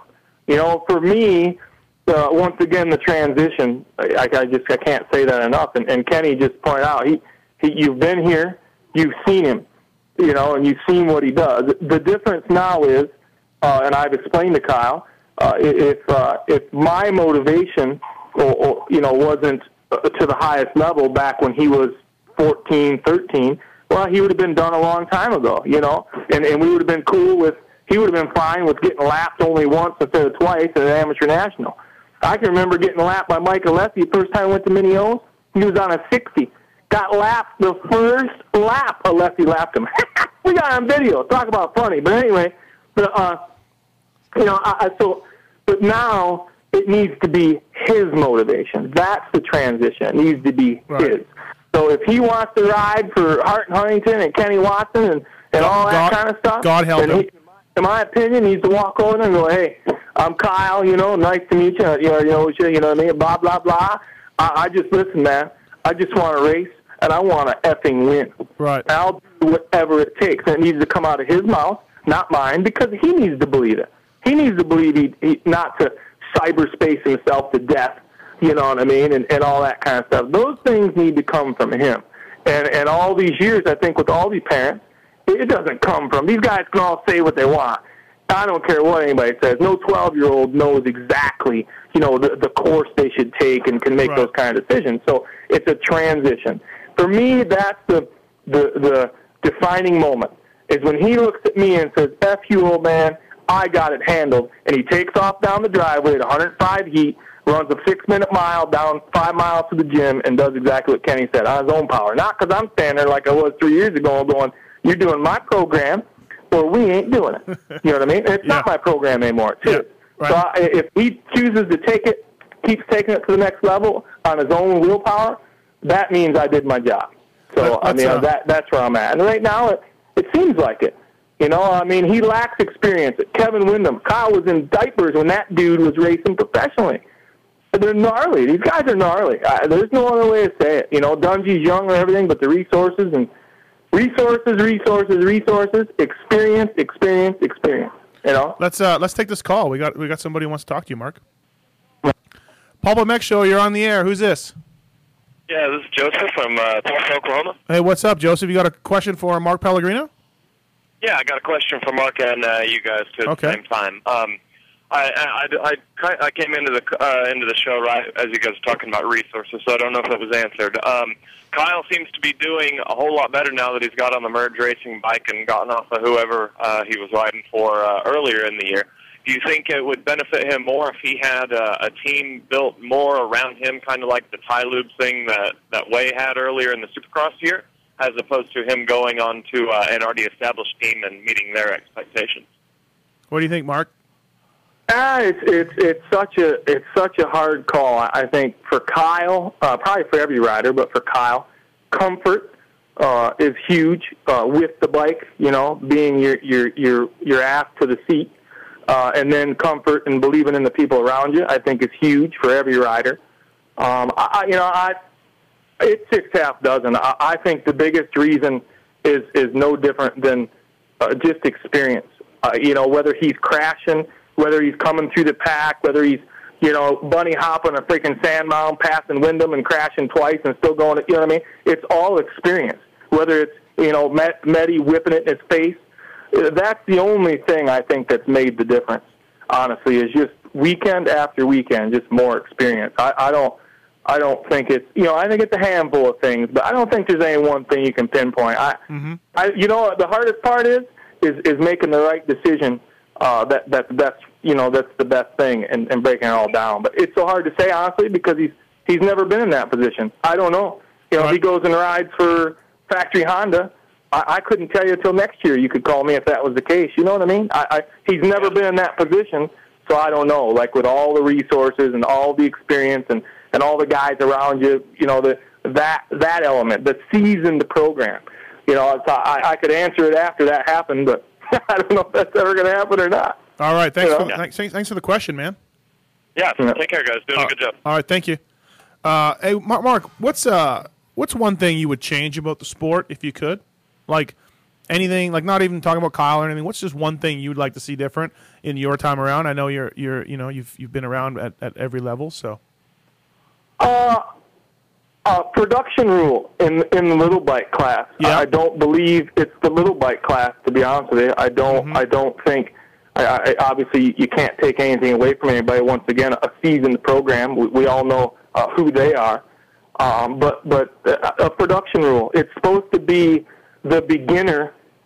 Really, right? It's a stepping stone. It's a little bike class. It's a stepping stone. Right. Well, I mean, I think it's pretty easy to see, and not devaluing any of the riders, but man, the equipment's huge.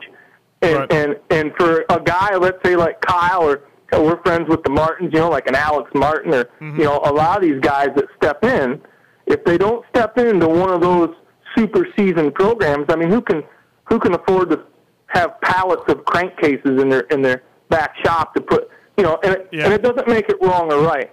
But I think for the sport, to get kids in and for dads to go, hey, I'll spend $30,000 and we'll try one Supercross and outdoor season. Instead, I need to spend $300,000. You know what I mean, to compete if you know what you're looking at. So I think a production rule in the little bike, stock bike, right out of the crate. You know what I mean? Right from Japan. Everybody can run around telling they got bikes straight from Japan, and and do suspension work. Obviously, if there's carburation issues, make them safe. Other than that, stock. Straight up. Well, you know what I mean? And I think it would level the playing field. I got to be honest. I think it would level the playing field. Well, I really do. But most of all, make it affordable for everybody. I mean, isn't that what it's about? Promotion. Well, you know what I mean? It's all about promotion and getting the bikes out there and getting people involved in the sport. And yeah, how the hell are you doing that when it costs you 300 G's to go racing on a little bike? Well, and even then you're 100,000 short. You've got a point, because in the most recent races, you know, we've got Star Yamaha, an official Yamaha team. We've got other teams in the classes, but in the last, 2 months, it has been the top 7 and 8 have been Geico or Pro Circuit pretty much at every single race. And after a while, that becomes noticeable on why that is. They're dominating the class, those two teams, and so you have a point there.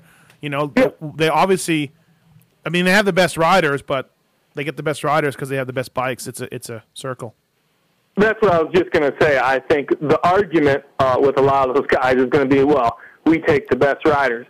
It's once again, it's the whole big picture. I'm not saying that's going to keep the green bikes from winning all the time or the red bikes or anything else. It's just going to level the playing field. And it's so competitive, and these guys are all so good anymore, the start is critical. There is one other thing, I think, is everybody wants to talk about good racing. We need good racing. So when it comes to the track, and we could probably all go around and look at them, why is a 180-degree turn or even a 90 that goes from 100 feet wide to 20 feet wide and then has a switchback? So when Dungey or Mehdi or Townley or Wyndham or anybody gets the start, they're gone. You know what I mean? They're gone. And so my point is like Glen Helen, for example. I don't even know the track that well. But, I mean, you know what I mean? Keep the start straight. If it needs to be 100 foot wide at the gate, it needs to be like the first 300 yards, and the turn, you know what I mean? It'll make for good racing. So if Kyle doesn't get the start in the first turn, maybe he can go from 20th to 5th or 10th, you know what I mean, in the second turn. Because the chicane thing and the tight hook, to me, makes no sense at all, because if you want to promote the sport, it needs to be good racing. Good racing. And that's the other thing for the production rule, good racing. And more people are going to want to do it, and then everybody wins. You know what I mean? Everybody sells more gear, and everybody's happy. Right, yeah. You know? And teams like Kenny's, do well. Yeah, there's some dude in the chat room says that my team sucks. Really? Yeah, he says your team sucks, that my team, that Kyle Riegel is above my team.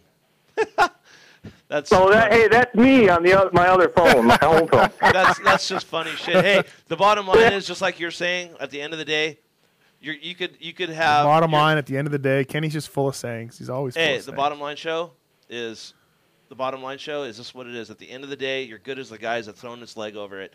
So if you put James Stewart on any production motorcycle, he's going to go out there and does what he does. But if you put a James Stewart on a stock bike in that 250F class, okay, I'm going to say maybe. But all I know is back in the day when there was 125s, they used to have the thing like the Privateer Award, and there was privateers in the top 5 week in and week out.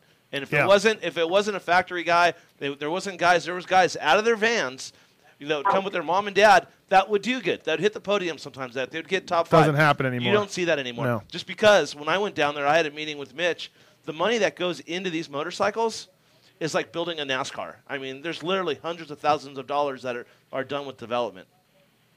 And you just can't call up your buddy down there. Let me ask you guys this. This is what I want somebody to explain to me.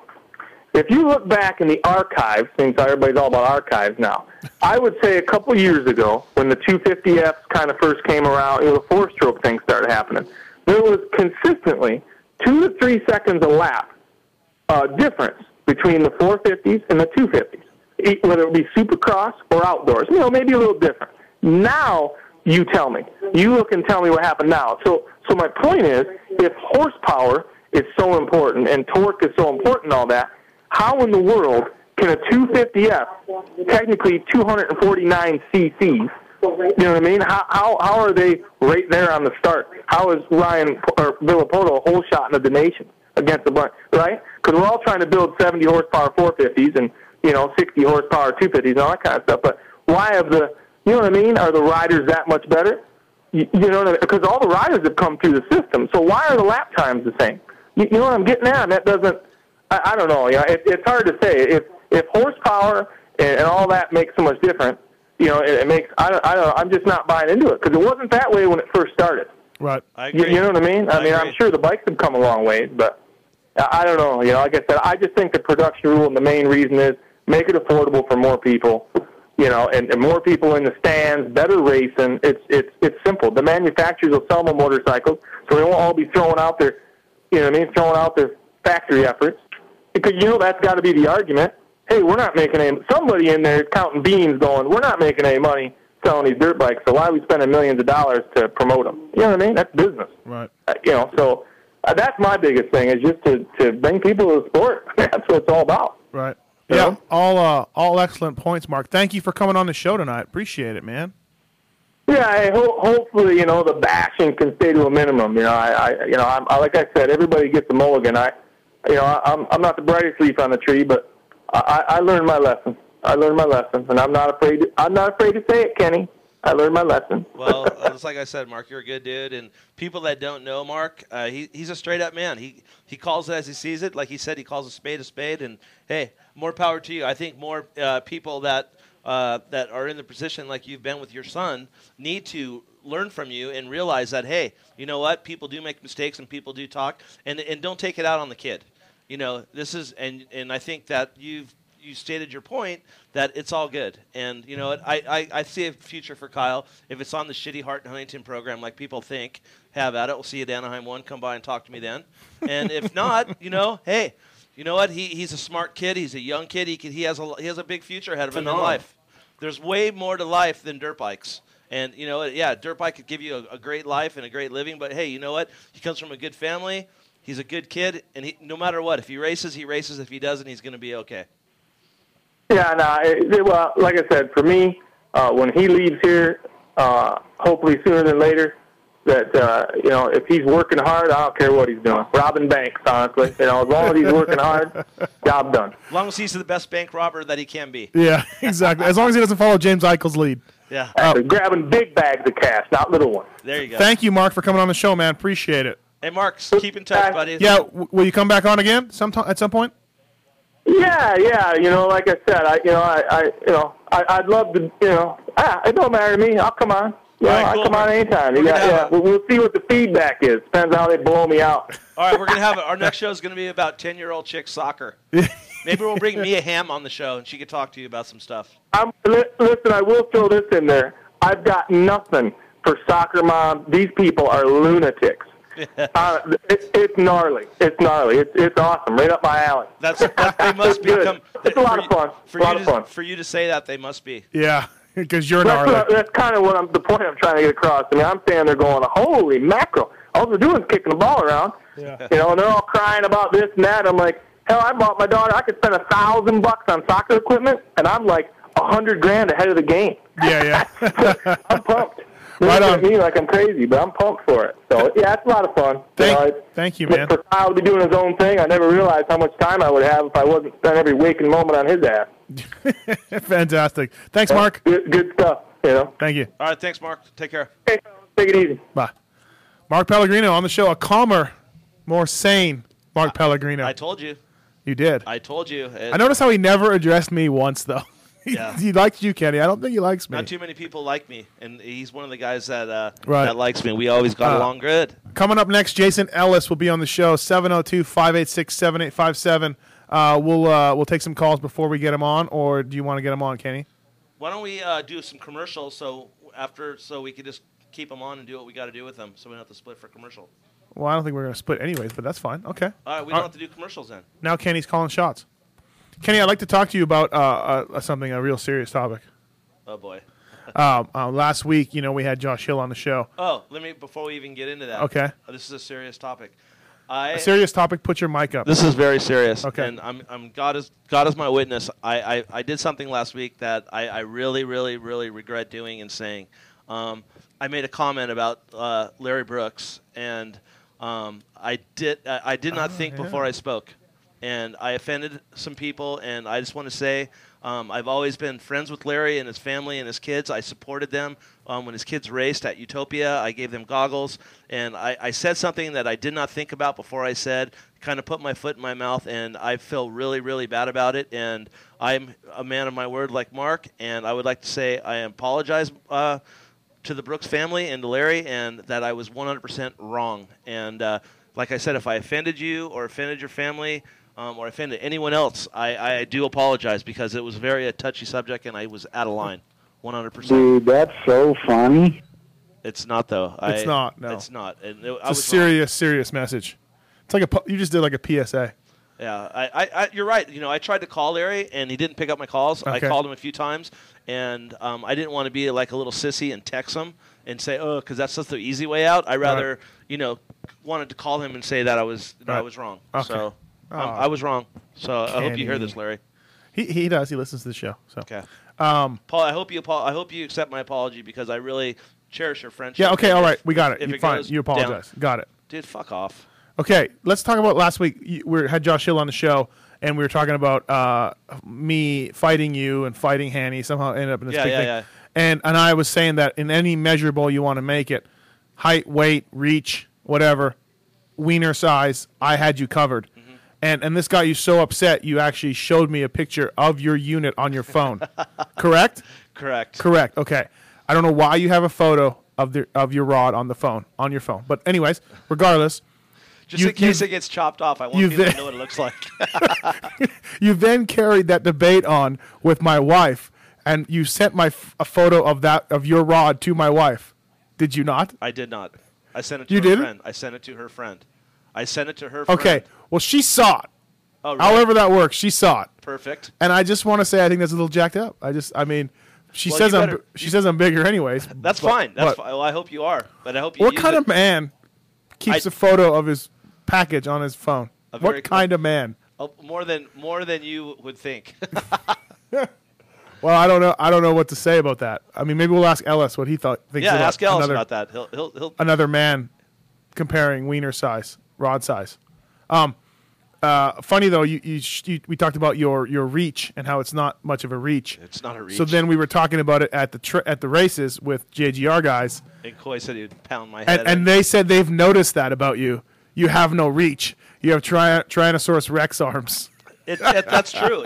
Growing up, every time I would get into a fight or whatever happened, I always had to take a punch to the head before I could get to him, because I was like the guy that always put my head down and lead with my head.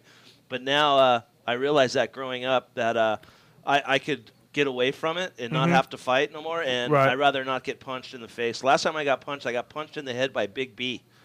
And Oh, was he chasing you around the office or something? he was chasing Yeah. Troy Adams, seeing the whole thing. Right. He was tripping. Yeah. And he did handle me. He punched me so hard in the head. The first one, I go, oh, that wasn't bad.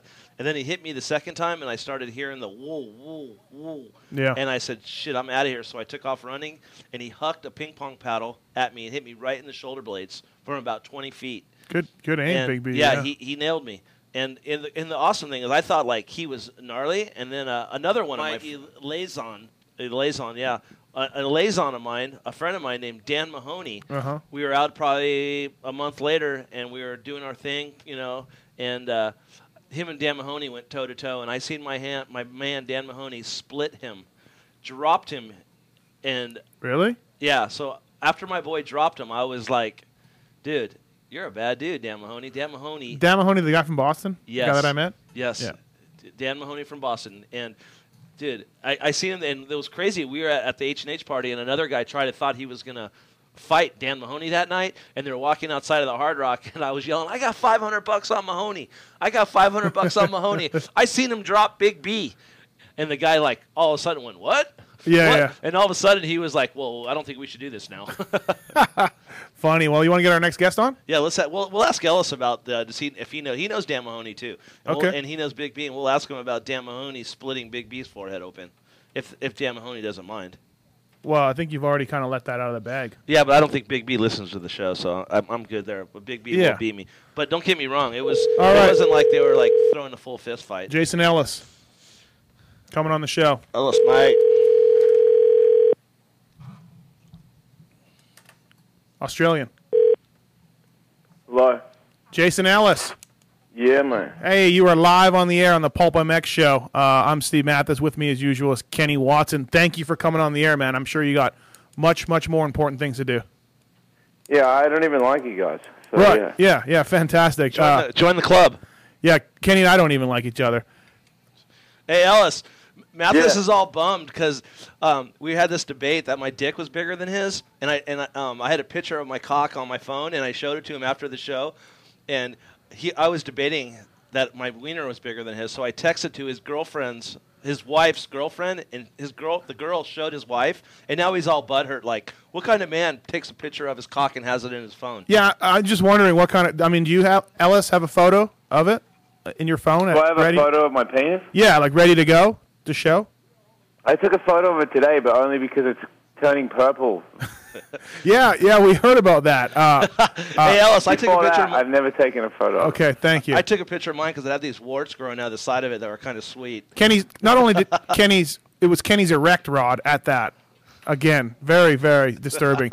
Ellis, hey, you're laid up right now. Your show's on hiatus because of as you've been tweeting, you're this crash. What happened, man?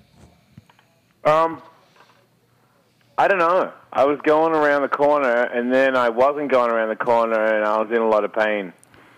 They call it in the moto world. They call it high siding, but I did not know that until afterwards. Hey, where were you at? Where was the race at? What was the race? I was at what was I? I was at Pella. Yeah, I crashed last Wednesday, and then I raced on Saturday. With your jacked up nuts and rod, like you didn't Yeah, you I had didn't to go know. to hospital because I lost a bunch of blood inside myself. Oh my which God. is not gay. It's just inside you. Hey, so how did you do over the weekend, Jason? I got second. I was in the lead. I almost won. I was almost the beginner 30 class champion of California. Oh shit! Well, that's still good on the resume. Yeah, I don't really care about that resume. The one I care about is the fastest professional skateboarder on two wheels, and I will be I will be defending that title this Friday in the crossover. Who else? Who's out? Will you ride against? Who else will be there? You got who else is going to race? Brian Patch. That's the only person I'm racing. I don't know about anybody else. I don't care about anybody else. They don't count. There's only one person I'm trying to race, and that's Brian Patch, and he is dead. I have a belt. I got a custom belt made, and I'm going to present it to him on Friday morning so that he knows what's up for grabs. Wow, nice to hear. Hey, for people who don't know, Ellis has a show on Faction XM Sirius, Sirius 28, XM 52 on the Faction channel, 12 p.m. to 4 p.m. You do that, how often? You do that 5 days a week, Ellis? How often do you get off? Yeah. Is that every... 5 days a week. Yeah, but how often do you get off? Is it all year now, right? Yeah, it's all year. I get 30 days a year. Dude, that's awesome. That's a schedule. That's a gnarly schedule. I don't know how you... Yeah, it's like a real job almost. Yeah, I don't know how you find time to talk about that kind of stuff. But, I mean, I know your show is... Like, you go in the semis of the pits when you're on, and the mechanics are building their bikes, and everybody's in the pits, and your show is always on. So, in the moto world, man, you're huge for whatever that's worth. No, I get that feeling lately because my bike is way better than your bike. Yeah, you've gotten some pretty trick things. I know you're aligned with the guys at Cowie. How did that deal all come together? I just went to, I've always gone to Supercrosses. Ever since I started living in America, I always went to Supercross. And I was in the pits with Victor Sheldon because those Thor guys were giving me some stuff. And, right. And then Big B was like, Victor wanted me to meet Big B because Big B was going to trip out on seeing who I was. And I was like, really? Yeah.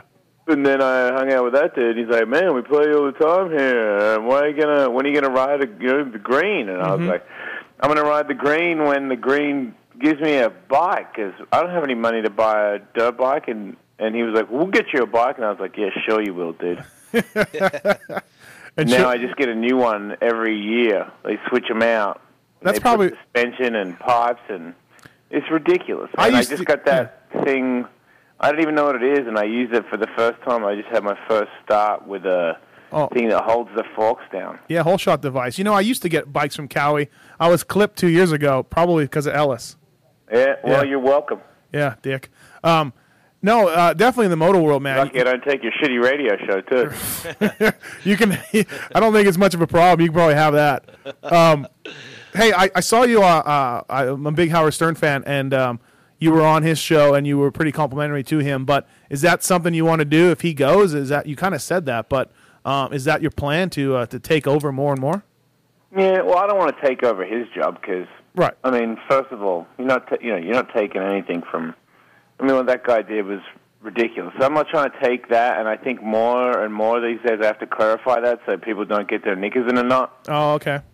I don't want his job, but the future of satellite radio is me. There's no doubt in my mind that's exactly what it is. So when he retires or whatever it is that he wants to do, and everybody wants a morning show that they have to pay money for, then that's what I'll do. Yeah, that's what you want to do because morning is still the king, right? Still, that's what they say, right? Hey, you must be, dude. You must just be in tears lately because the Kawasaki Chad Reed reunion, or not reunion, but marriage didn't work. It just didn't work out. Yeah. Yeah, it was a match made in heaven for me at one point. Right. Chad Reed, Kawasaki, I'm on Kawasaki, and Chad Reed, and we're all hanging out, and everything's I'm wearing good. Chad Reed T-shirts, and now it's all over. Now I look like Carrie Hart again. Sorry to hear that. Yeah, well, maybe you can still keep one of those heart shirts because it might come around that way. But whoa, sorry. You're not supposed to say that, are you? I don't know. Nobody listens, Ellis. Nobody listens. It's all right. We got 18 listeners now. Yeah, we're up to 18 after you tweeted it today.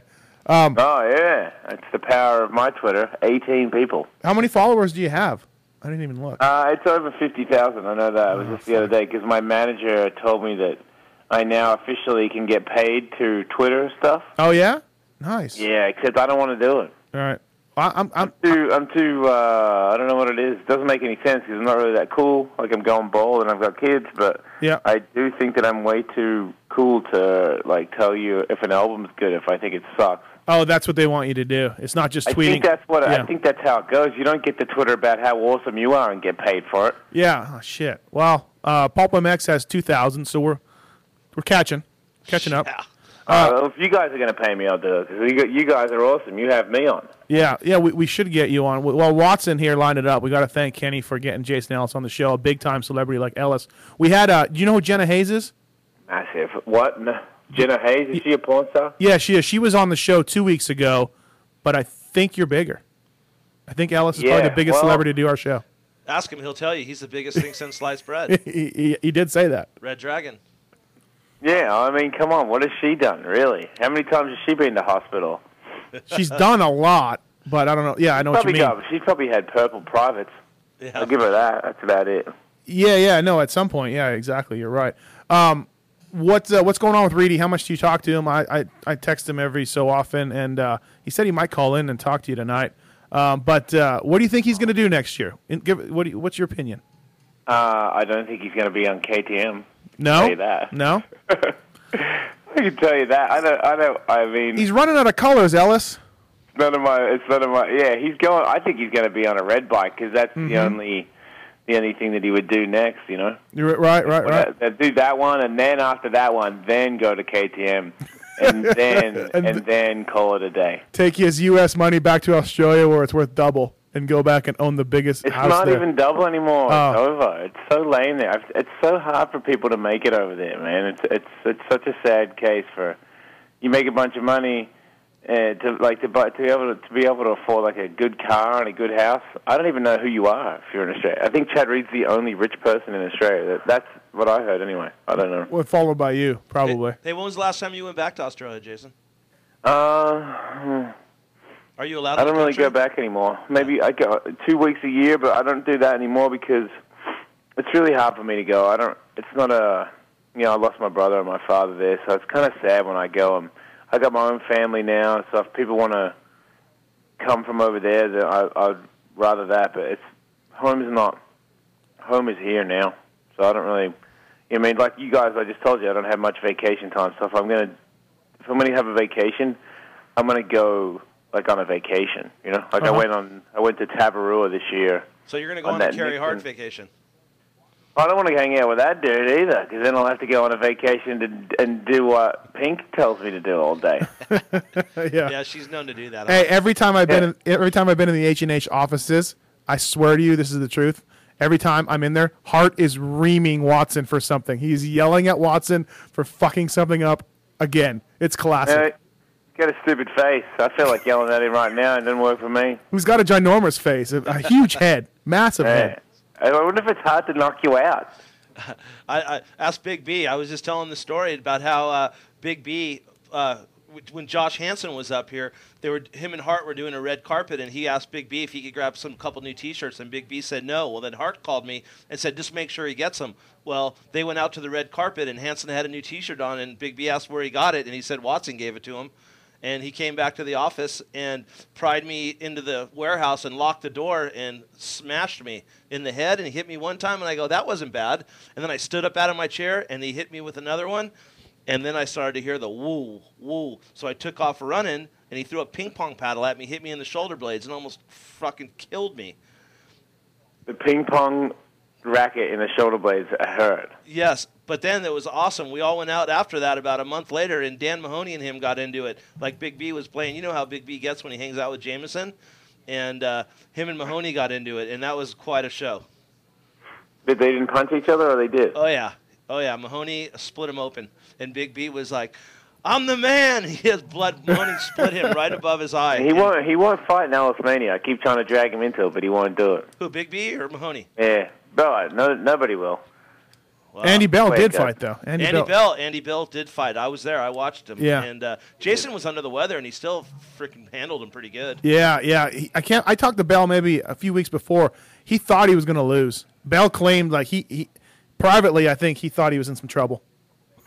Yeah. Well, he was. I mean, it was kind of unfair. It was a weird thing how that we were looking for fights, and he jumped in there because everybody wanted me to fight somebody. But if you're not a real fighter, then odds are I'll probably beat you. Cause, right. I've been doing it for like 2 or 3 years, so that means I get to win. It's not really anything to brag about. It was almost kind of lame to fight Andy Bell. The only thing that was good about it was I was really sick, and he did have a chance, but he still blew it anyway. Yeah. Hey, what about doing an MMA fight with the general of the militia? I already talked about that. MMA fight for Alice Mania, because Alice Mania is about, there's usually one fight that involves people that could probably switch each other off, but most of the time I'd rather it was for the fans and people, blood noses and shit like that, but I don't want anybody getting switched off for the love of the game. You know, if you're going to get knocked out, then you got to be a real fighter. It makes more. Yeah. It's not fun.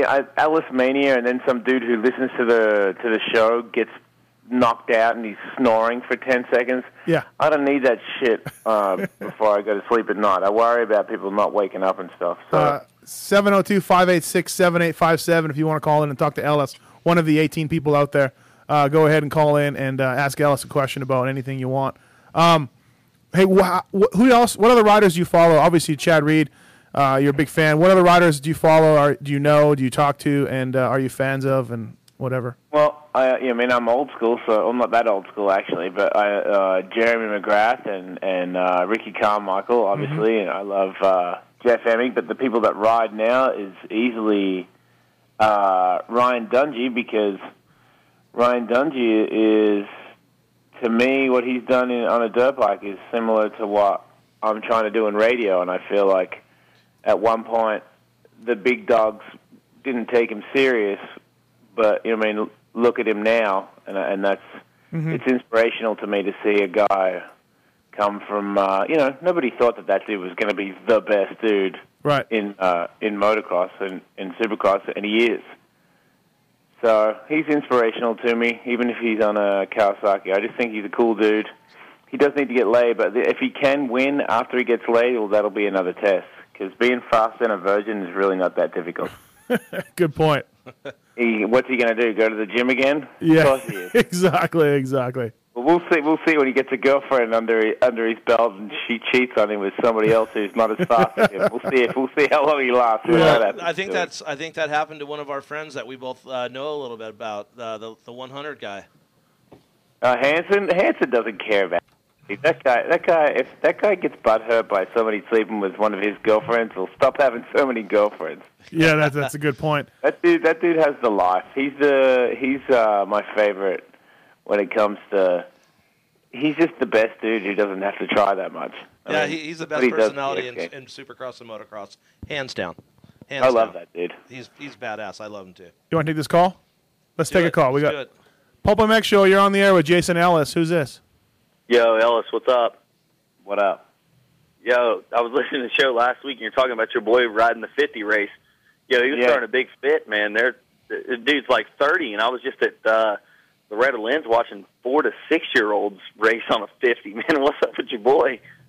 Well, actually, I found out that the race is it's three people to a team race, so you got to switch off 3 different times. So I actually went out to Piru today to teach Raw Dog how to ride a motorcycle, because he can't ride a bicycle or whatever. So he can now ride a 50. As long as it's like you don't have to turn or go over anything, or there's any sort of dirt or sand in the way, then he could be in trouble. But he's going to race, and then my producer is going to race, and I'm going to race. So that race, we're not really going for the victory. We're more, when really fat old people finish marathons?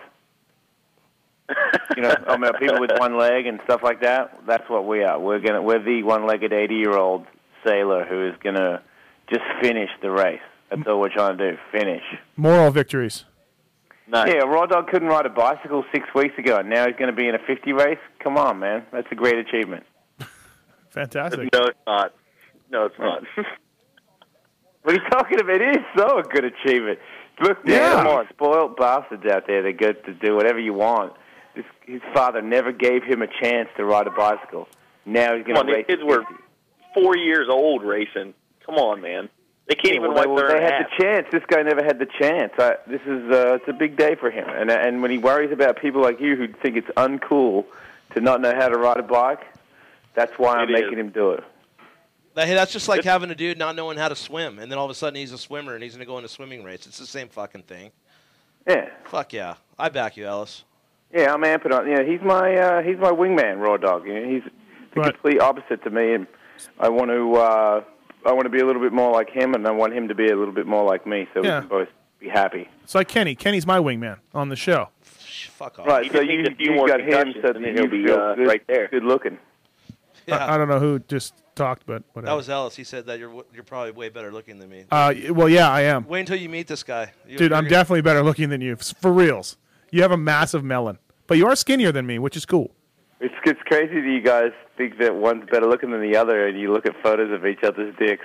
Isn't that awesome? No. That's because I belong to the awesome world. Hey, thanks, caller.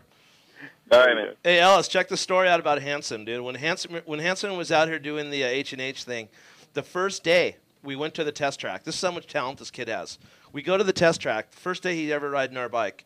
He has board shorts with a basketball jersey and flip-flops. This kid hops on our bike, goes around the Supercross track. Like, he gets on to make sure the levers are okay, riding around the parking lot. Goes to the Supercross track and jumps every jump on the Supercross track. Okay? Goes around and goes to Carrie's freestyle course, and there's a ramp set up. And Hart always said, make sure no one goes off that thing because it's not set and it's not at 90 feet or 75 feet. And I tell Hanson to stay the fuck away from there before we even rode. He goes and he hits that ramp with flip-flops, no helmet, nothing. Jumps it to flat. The front end of the motorcycle snaps off. He doesn't crash. He rides it out, steps off the bike in this little corner, and it's like a chopper, so the engine's dragging on the ground at this point. So he steps off it and goes, yeah, this thing works good. Like laughing. And I'm thinking, this kid has so much talent. He got dressed and went, and he was faster in his flip-flops. Yeah, but think about it. He's gone out with somebody from the hills. Does anybody else gone out with anybody from the hills and done a lap as fast as he is? No. You gotta add it up, man. You can't have it all. He's a good-looking guy, and the ladies love him. He likes to go out to nightclubs. He's the fastest of his kind. He is one of a kind. And you know what? I would say maybe, you got Bowen in there too now, though. Bowen was going out with the other chick from the hills. So you never know with Bowen. You know Bowen, don't you? He's an Aussie. Oh, hang on a minute. Is he a BMX dude? Yes, he is. Yeah, no, I don't know him, but I know who he is. I saw him the other day at this cafe thing with that chick. What's her name? Adrena? She's pretty hot, man. Was that the dude that was boning your ex-chick, Kenny? BMX dude? Probably. They all have. You said something about a BMX chick that was... No, okay. some other dude. They all boned my ex-chick. But you know what's funny? funny? You got a chick that everybody bones? Well, no, not really. Not everybody. Just one dude. But it's all good. Now, and it's one dude that's really famous, and now you feel like everybody's boning him? He said he was famous. The sad thing is he's not famous. He lives at home. Yeah, I'm positive. Did he lives at home? Was it Rick Thorne? No. Thorny. But hey, you know what? At the end of the day, Bowen is cool. Because this is how I think. Wait a minute. Did this Bowen dude really sleep with your ex-girlfriend? No. He's way out of her league. He's above that. He goes out with Adrena from the hills. Come on. You're saying that this BMX dude is a far better looking individual than yourself. Obviously, he has her. I don't. Right, and you've noticed that. Yes, I did. I came to the realization that I suck, and I need to step up my game and figure it out. But it's past the point of return now. Should Ellis tell Hanny that he was on this show? Probably not, huh? Not that it's going to go down in his resume. Let me tell you something, Jason. Hanson hates this other guy on the show. Hates him because he wrote a story about Josh. Why am I on the show then? Well, because of Kenny. Because of me. You don't have to like the guy either, but you don't have to like me either because I don't really think you do. I think we're just I don't say you have to like me, but you could say, hey, Hart, your team manager's a fucking douchebag. And I'm just doing it for HartandHuntington.com. I really don't like anybody. Really. Yeah, no, that's good. Hey, do you want to hear what Hanson had to say? You want to play it? Not really. Okay. If Hanson doesn't like it. Yeah. No. Hanson. Yeah, this dude wrote a column in Cycle News saying about I think Josh took it the wrong way, but. I was. He wanted to beat me up. He was really pissed. He was. He was really, really mad. How little are you? He's not little at all. He weighs about 320 pounds. And I think maybe we should do it at Ellis Mania. Get Hanson and this guy in the ring. There's no chance I weigh 320, Kenny, but thanks. Dude, I will beg to differ. When's the last time you got on the scale? I don't know. Exactly. Yeah. Have you seen yourself lately? Yeah, I have. There's no way. There's no way. Dude, I must tell you. What do you mean there's no way? You don't know for sure how much you weigh? Before I went on a diet, I didn't weighed weigh 245 pounds, bro. There's no way that you weigh 60 pounds more than I weighed before I went on a diet. There's no fucking way. Dude, I would guarantee, I will bet you $100 that you weigh over 300 pounds. Get the scale right now. I don't think we have a scale. Exactly. We'll do it. Let's do it. Go up to 300 pounds? I think they do. Anyways, Right. How do you know that? They go right to. Not that you're going to put this showdown on your resume. He or knows anything. he's 300. He knows he does. It's okay though. It's all right. Fuck, 300's 300. What are you gonna do? Well, It's first not of all, okay. 300 is different from 320, which is what Kenny first originally threw out. I say you're over 300 pounds, and I say you're. He knows he's over 300 pounds. How do you know? I know. He's just taking offense to 320, which means he's probably about 3. I would say I'm probably 280. You are fucking on glue. I'm 6 feet tall. I don't care how tall you are, bro. I got a massive rod. I don't care. 6 feet tall. Your fucking legs fucking weigh fucking 200 alone, dude. Your two calves together weigh. At least Anyway, 50. well, Hanny wanted to fight me, and I don't want to fight him, but he was not happy. I think we should do it at Ellis Made. I think Ellis Made 3. We should get Ellis Mania, you mean? Yeah, I'm Yeah, sorry. what I'm did- sorry. what I'm did you sorry. just I'm say, sorry. I Kenny? was reading something. Sorry. I think they should fight, and Hansen will fight him, even though there's a 180-pound weight difference. He will fight him. I like Hansen. I wrote a lot of good things about Hansen this year. You did? I did, because he was fast this year. I mean, he won a didn't- race. You still didn't redeem yourself with him, though. He still thinks you're a fucking idiot. I know. What am I going to do? Smoke him out. Fuck, I've tried to get him on a show. I've tried to interview him. I've tried to tell him, let's hash it out. You don't have it. He should have an argument with you. You should just call him and have it on the air. We tried. That's the end of it. We He tried. hung up on you? Kenny called him during the show and said, dude, we're going to cold call you. And Hansen said, no way, I'm not coming on. Whatever. You said you told him you were going to call. You just got to call. Yeah, we could try that. I mean, he'll just hang up probably. Well, then keep calling. He'll freak out sooner or later.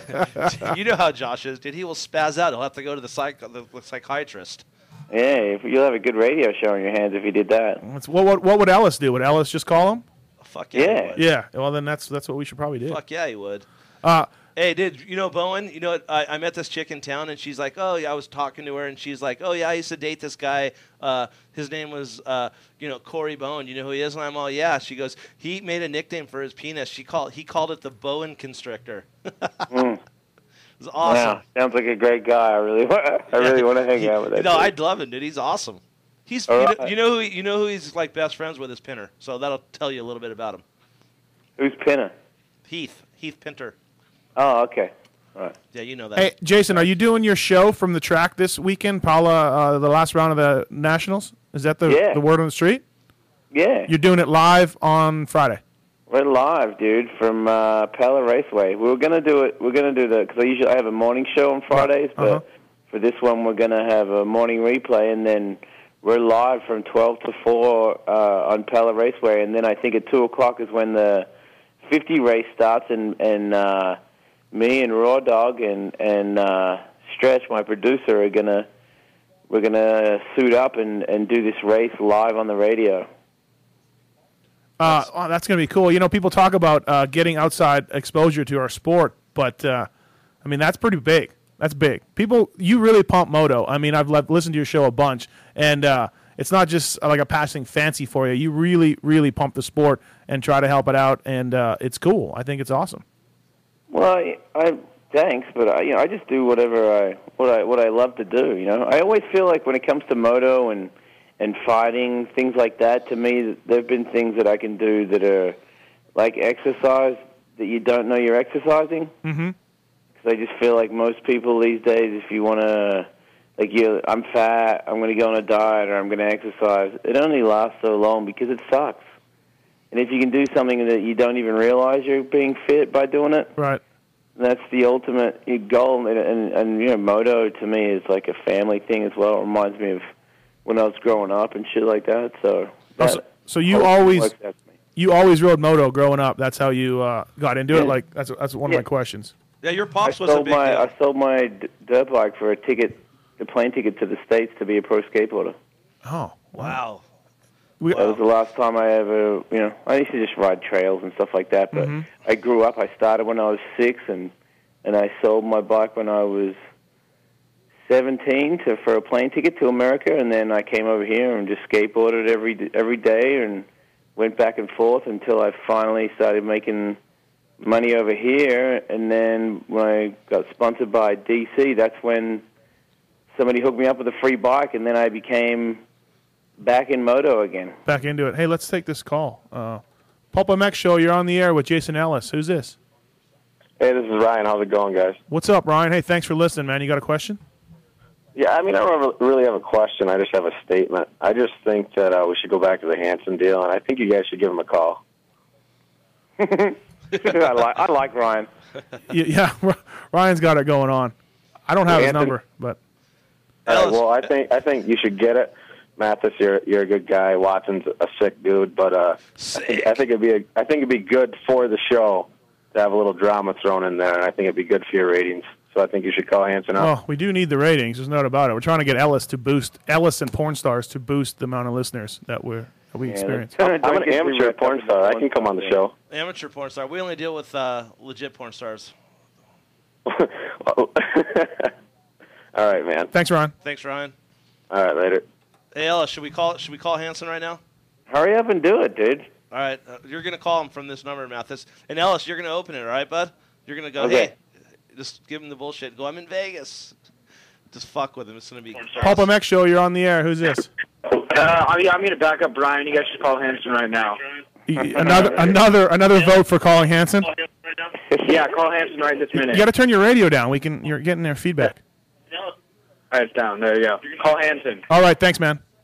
Jeez, this was a big deal. Wow, Jesus, Ellis. What? You making it happen. People are on that bandwagon. Are you calling him or what? Well, Kenny's trying to use his fat fingers to dial into his phone. Hey, easy, fucking skinny guy. We're still Come on. Yeah. Easy, skinny guy. This guy's calling me fat, dude. Wait till you meet this dude, Ellis. Hey, He's make it ring so I can hear it ringing. Yeah, you'll be on the same line with him. Let me turn you down for a second while I No, dial. let me take the call. Yeah, but then I will, but let me turn it down so the volume doesn't ring too much. We don't have a producer like you do. You're big time, and this show is not big time. Okay, Ellis, you're going to take it? Yeah. Okay, here he goes. I'm sorry, but the person you called has a voicemail box that has not been set up yet. Good job, Kenny. Well, let's try this other number then. He didn't set up his voicemail. That's not his number. Okay. That dude always picks up the phone, right? Picks it up Well, when, at least it rings. Yeah. Well, I'm relying on Kenny. Well, dude, I got like 18 numbers for this clown. You just picked the last one he gave you. Is that how you do it? Exactly. Yeah. Hey, what do you like the most, Ellis? Riding, fighting, skating? What really gets you going? Well, it changes. It's like Metallica albums. Right now, it's moto for sure. Yeah, you're all into moto. Are you gonna be? Yeah, Are you gonna be healed up for this? No, I'm not. I'm really wrecked, man. I went to Peru today. I did a couple of laps as well, and I can't. It's hard for me to walk. It's hard for me to move. Right. Like hard for me to sleep. Like I got bruising, and my stomach is swollen, and my back of my leg is going purple. It's pretty lame, man. I'm kind of bummed out about it, but. Mm-hmm. Hey, man, that's racing. That's what they say. Yeah, like again, as I listen to your show, you sound pretty mellow, like you possibly could be on some medication for healing. Maybe. Perhaps. Maybe. That's the only number that Kenny has for Hanson. Well, you know why? You know why, don't you? Yeah, exactly. That's how that works. He's like, here you go, dude. Here's my number. Give me a call sometime. After Hanny left the team, that was it. Yeah. Are you serious? The Are you serious right now? You got the Daryl number. Hey, you know what though? Straight up square biz. Ellis What? did some stand up at Hart's birthday party, and he did some stuff for the H&H guys at Magic. Uh-huh. And the dude's straight up funny. Did he not pull his microphone down? The dude could straight do stand up. Yeah. Like I think that's your next What call can't in there. Ellis do? By the sounds of it. Like seriously. Stand up comedy? Dude, Ellis, you should do it, dude. I think you should do it. I really do. I think that could be your next calling, man. I think you're a funny motherfucker, man. You are funny. I'll give you that. I don't want to go anywhere though. The comedian dudes have to travel everywhere. I don't want to go anywhere. I'm gonna race trucks when I'm older. That's my thing. I tell jokes at people's birthday parties in Los Angeles. I ain't going anywhere. Kenny, somebody in the chat room just said lay off the fat comments, so thank you. Let's take this call. Pulp MX Show, you're on the air with Jason Ellis. Who's this? That was Hanson. That was Hanson? That was Hanson. Guaranteed he hung up when he heard that. Oh. Guaranteed, dude. He's calling back. Oh, man. We blew it. Guaranteed, Ellis. That was him. Oh, well. Well, we tried. We tried. Watch. He's going to start blowing your phone up in a second. Watch. Well, he doesn't know Ellis is on, so how's You he just said it. Well, no, he hung up before that. I think he hung up before that. Yeah, I don't know what to do, Ellis. I've written good things about Hanny. I've written bad things about Hanny because I cover the sport as a journalist. So there's certainly lots. What did you say bad about him? Well, he made his grandpa cry. That's what he did. He took his family down. You talk smack on his family? No. When Hansen called me for one of the stories I wrote about him, he said the story was so bad it made his grandma or grandpa cry, one of the two. And I tried to apologize and tell him my opinion on why I wrote that. And what did you say? Well, Ellis, nothing. I'll send you the article. Why can't you just tell me what you said right now? Well, I can. No, I can't. He got let go from JGR Yamaha a couple years ago. This is old. Yeah. And basically, I mean, from talking to people on the team, he really kind of blew that ride. He wasn't putting in good results. His talent, we all know he's got talent. And I wrote that, hey, this might be his last chance in the sport, and it's too bad because he's got a lot of talent. He chooses to not ride the motocross series, and that might have hurt him down the road. He really blew it, and I'm not sure he's going to get back to the level that his talent deserves. And it really wasn't bad. It was just You said you're not sure that his talent's going to reach the potential that it should have. Yeah, you said that. Yeah, and I said that I in this particular article, I said I think he might not get another chance on a good team like this because JGR is a top-notch team in a sport. I wrote another article about it said, hey, you know what this kid? Yeah, he's on Kawasaki. Yeah, I said this kid. I bet you this kid goes to Mitch Payton for no money and kills it because let's face it, the kid's got talent. So how are you so fat and so knowledgeable about motocross? Well, I used to race pro before I started eating. How'd you get so fat? Really? You used to race pro and you're 300 pounds? No, dude, check this out, Jason. This guy raced pro in Canada. He came here. He was a factory Yamaha mechanic for Timmy Ferry for whoever knows how many years. He was an employee at Yamaha. So he knows the sport. So he got lazy and became a journalist. And how do you get that fat? I would say, Ellis, if you saw me, which maybe this Friday you would, I don't really look that fat. Watson? That's how you got that fat, huh? No. Dude, hey, oh my God, you are fucking kidding yourself, dude. Well, we'll ask Ellis if we see him. Okay, Ellis fucking calls me fat, bro. He does? He's calling me fat. He's calling you obese. He's fat. He's fatter than you? Kenny's fat, you think? Yeah. Yeah, okay, I'm fatter then, for sure. Dude, he's fucking obese in your eyes. I mean, come on, dude. When you were pro, how much did you weigh? I don't know. I was big always. I rode 500s, Ellis. That was my specialty. No, I raced pro. I became a mechanic for 2 factory teams for 12 years, and then I moved into the journalistic end of things. So I've been on the inside of the teams and the outside of the teams, and I spent a lot of time with Hansen when Hanny was on Yamaha Troy, and I was factory Yamaha. So I've been around the guy. So I mean, I guess that's kind of where I'm coming from. But for as much crap I've talked about Hansen, I've also written some great things about Hansen. So I mean, hey Ellis, you could tell a fat guy because when fat guys never wear pants, and fat guys never wear tennis shoes. They wear flip flops and shorts all the time. And this guy If I was a really big fat guy, I would wear like jogging sneakers so that I could support my fat ass. Yeah, maybe. Well, maybe. No, the pants thing doesn't work, Watson. Because I don't understand how you can be that fast and then be that fat. I really don't. It's got to be annoying to your life. Like you've got to wake up in the morning. How do you feel about yourself naked? Do you do that? Well, I'm not like Kenny and snapping pictures of my rod. For sure. Yeah, but let's talk to his. Do you look at yourself in the morning? Hey, let's get his wife. You want to ask his wife? She'll back me up. I mean, why do you have to pull your wife into it? You can't handle it yourself. No, I didn't say pull my wife in. Kenny did. That's what I want to see what she thinks. My wife's. I just want to know if you look at yourself naked in the morning. Yeah, it's not good, Ellis. Do you? But you can't answer the question. Do you look at yourself naked in the morning? Yeah, I said it's not good. Yeah. Right. So you did look at yourself, and at one point you were fast on a dirt bike, and now you're ridiculously fat, because that's a ridiculous amount of weight right there. Let's use fast lightly. It was a Canadian pro. You know what I mean? So that's still pretty fast. Yeah, let's not get out of it. Let's take this call. Well, we can get back to this. I'm not trying to avoid it. Okay. That's awesome. We just might have a celebrity calling in tonight, so that's why. Pulp MX Show, you're on the air with Jason Ellis. Who's this? Hello? Josh, don't hang up. Hanny, don't hang up. No. It's probably Hanny again. Testing the waters. Text him, Ellis. Well, I don't have my phone with me. Okay. He's over it. He wants to talk about how fat you are. I love it. All you got to do is look in the chat room, Steve. All your listeners are saying you're fat, you're humongous. You got to work out, dude. You got to get back into shape. Life's too short. How old are you? 35. Yeah, dude. You got to hurry up and get back into shape now, because when you're 40, you won't be able to get back into shape because it's been too long being too fat.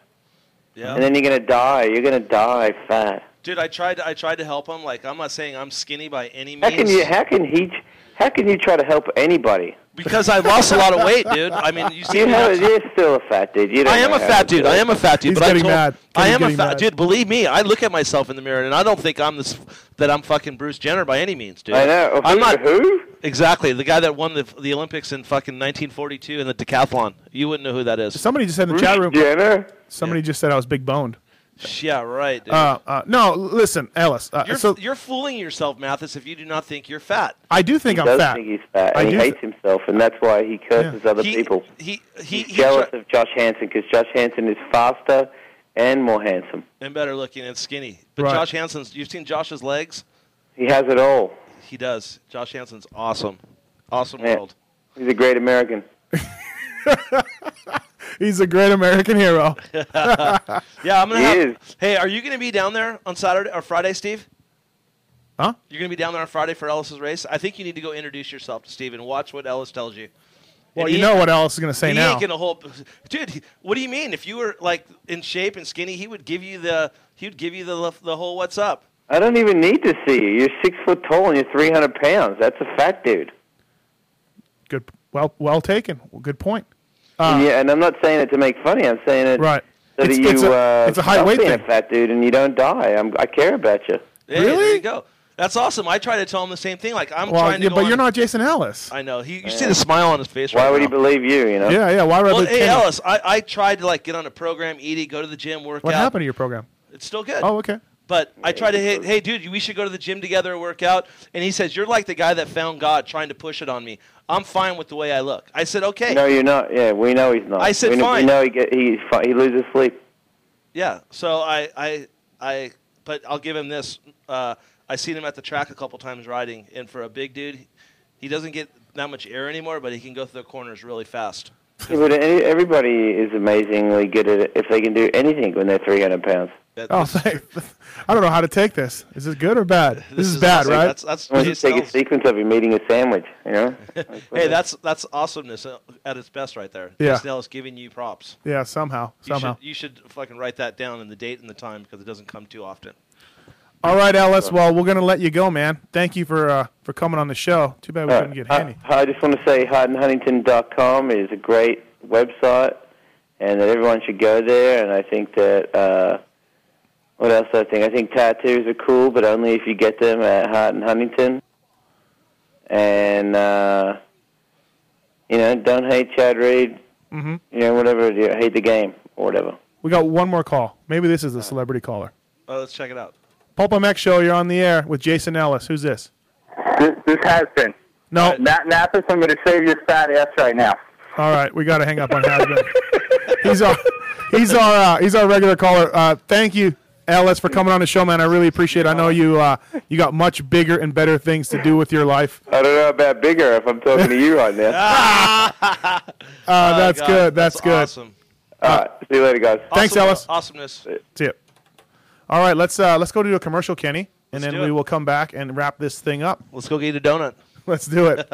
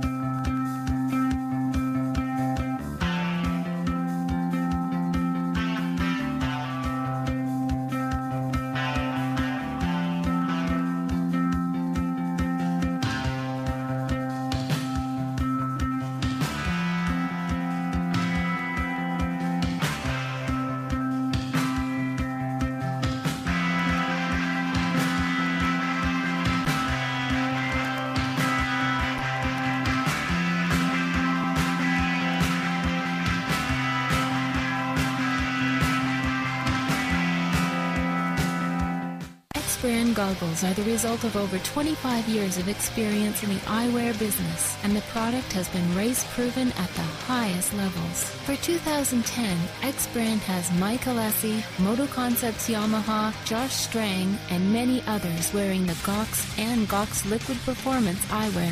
X-Brand goggles are exclusively distributed by MTA. Check out our complete line of goggles at your local dealer or at thexbrand.com. Hey, Kenny, right now I want to talk about one of the sponsors, the new sponsors of the Pulp MX show, a guy who's come on board recently. That would be the Racer's Edge, otherwise on the web as tremx.com, a Simi Valley mail order powerhouse. And you actually go back with these guys. Yeah, we go back a long ways. These are the original Racer's Edge. I mean, I go all over the country, and I've seen the Racer's Edge on, people's box trucks and other stores, but this is the one and only Racer's Edge. Throughout the years, they've helped out riders like Kyle Lewis, Brian Deegan, Brian Swing, Billy Payne, Paul Curry, Tyler Evans, Casey Johnson, Scott Cheek, Phil Lawrence, Mike and Jeff Alessi, Kerry Hart, Ronnie Feist, Sink Mars, wow, Timmy Wiegand, and the list goes on. And the cool thing is, all it takes is a phone call or email, order something, and you're on their team. Yeah, that's it, exactly it. A small Simi Valley powerhouse shop that stepped up and helped us out. And you can check them out at tremx.com. Remember, anything over $100 is free shipping, so keep that in mind as well. It's your one-stop moto shop for everything that you need. And if you type in Pulp MX Show, all caps, you will get an extra discount on your order, Kenny. Wow, that's huge. That's huge. Well, hit them up. These guys will take care of you. And when they say it's going to be there, it's there. No BS. There you go. Right from Kenny Watson. Support them. tremx.com.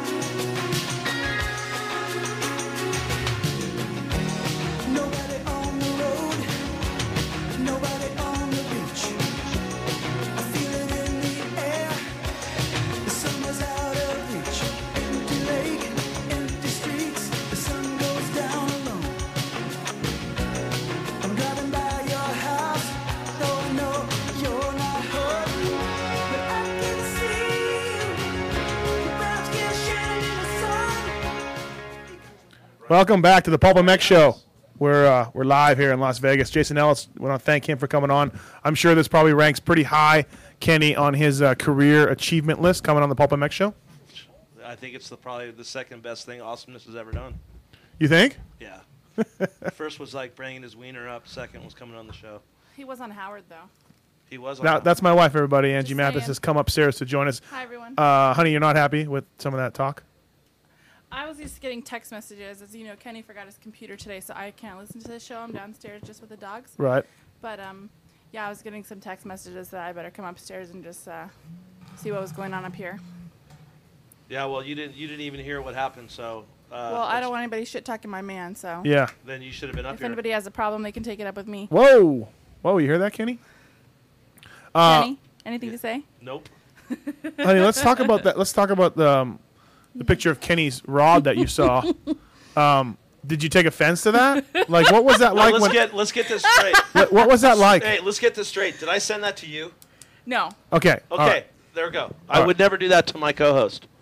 Co-host wife. But he was I would very never do that. concerned No, about I it, would not heard. do that to you. Oh, thank you. I would not Thank disrespect you. I would not try to do that. I don't. Why does everyone keep putting in the chat room PX90, PX90, PX90? Mathis needs PX90. Dude, we should do a thing. He gets plenty of workouts around here, don't worry. Yeah, that's what I'm talking about. Yeah. Hey, honey, but seriously, like... That's a freaking sight to see. Without being biased at all. There's no doubt I'm bigger, right? Way bigger. Thank you. Thank you. Do you guys have a scale in your house? A weight scale?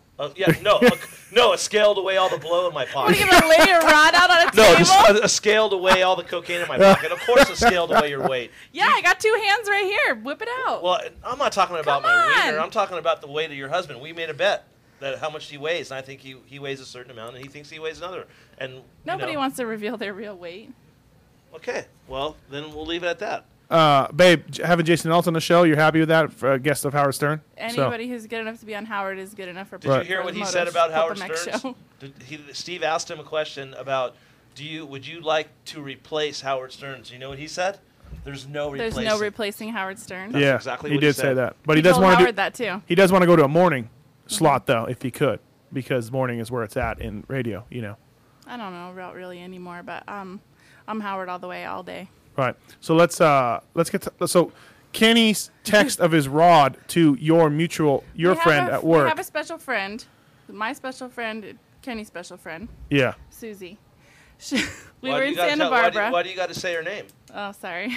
That's not even her real name. Good. We were in Santa Barbara, and after the show last week, she's like, he texted me, Steve said his rod is bigger than mine. Right. Kenny was worried. He was, yeah. I guess he was pretty concerned. Yeah, you were, yeah. huh? Well, I just didn't. Not about your reach though. You're fine with your reach. I know my reach. He said it's a guy thing. That's why he cares so Well, much. the funny thing is, my wiener's almost half the size of my reach. So I got problems. So Susie was like, well, what am I supposed to do? I don't know anything about Steve Mathis, what he has going on, the happening. Right. And I said, so I guess Kenny said, show her this picture. I don't know if she already had the picture on her phone, stored away for a rainy day, or if he sent it just then. I'm not sure what those two have going on, but she hasn't been watching Show him this picture. For a while, so. Why a man has a photo of his rod on his phone is mystifying to me. Mystifying.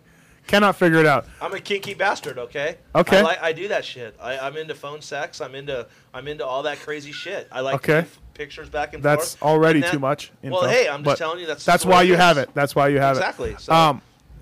Chad Reed just was going to call in for Jason Ellis, but he just texted me and said, "Is he still on?" So. Yeah, tell him he's on. Tell him he's on. Tell him I'm on. And then you can fake your Australian accent. Hey, mate. Is that all you got? It ends after that? No, have him call anyways. Well, Read. yeah, we probably should. So I saw the picture. Yeah. I made an educated decision. I'm going with Mathis. Perfect. Way bigger.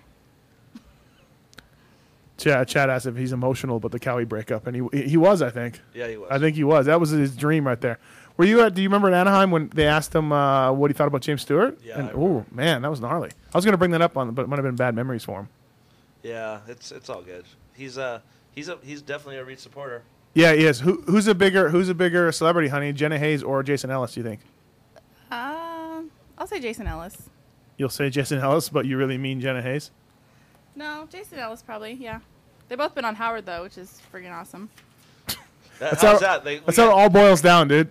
That's it. But you know what's crazy? What? From this little show that we do, right? We have two celebrities that have been on Ellis, been on Howard Stern, right? And they've been on our show. So Stearns. you know what? We're not Keep saying doing Stearns. too bad. No, we're not. We're not doing too bad. I'm a little bummed in the fact that, Kenny, you are the one who have gotten the celebrities, Jenna Hayes and Howard Stern, and I've only been able to get Tim Ferry. Well, but you hey, know whatever. Why? You know why? Why? Because I leave and go out and do things and meet people and know people. And I I just don't stay in the house and eat. And type. Good point. You want to take this call? Do it. That's fucked up. Papa Mech Show, you're on the air. Who's this? Hey, what's cooking, Nash? One more time. Hey, Nash, what's happening? Hey, I got two things. I was working around the house and we were listening to the race live on the internet. Yeah. And when Ferry did his final lap, they're out there saying, and there's someone on the bike with him. Steve, I thought it was you riding on the back, riding around waving at everybody. No, I tried. The security wouldn't let me through. I tried, but it was his kid. He put his kid on the front, and it was really cool.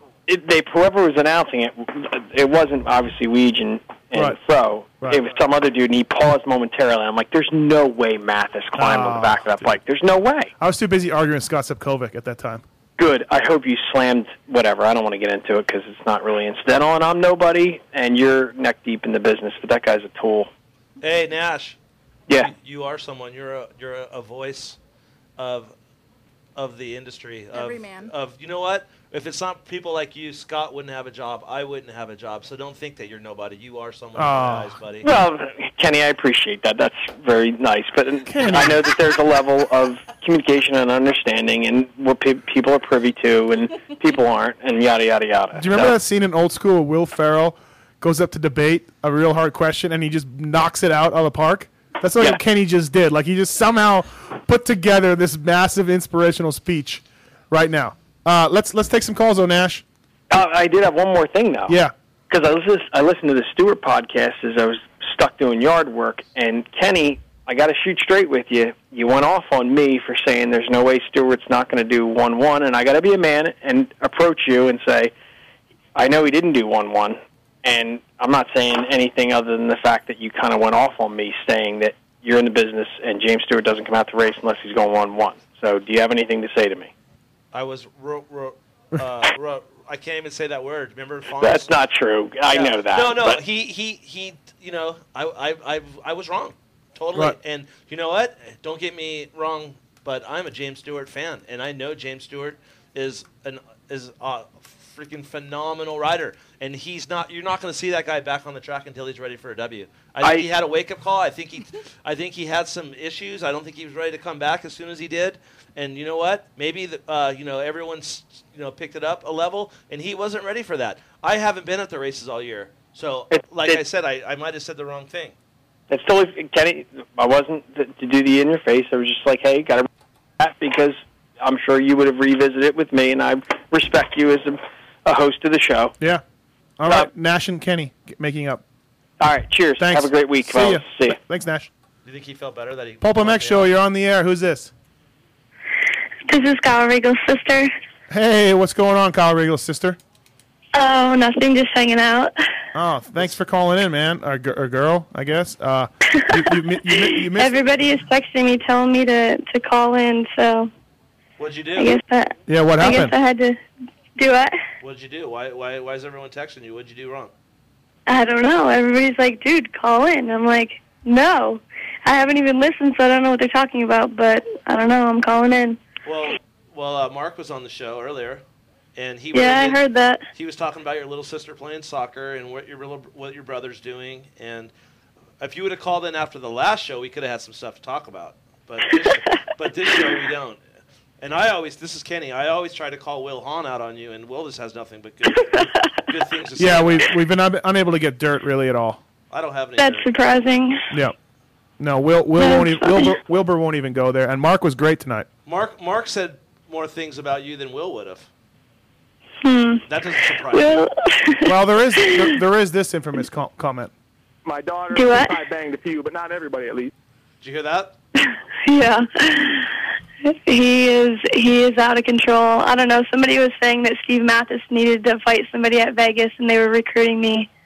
Oh. Why would you want to fight Steve Mathis? I'm not fighting Cassandra Regal. No. There's no way. No, he's a big dude. He could sit on me. There we go again with that kind of comment. Do you think he's fat? I don't know. I've never seen him. All right, then how do you know he's big? I don't know. That's what I'm told. All right. Well, I'm big too. I'm fat.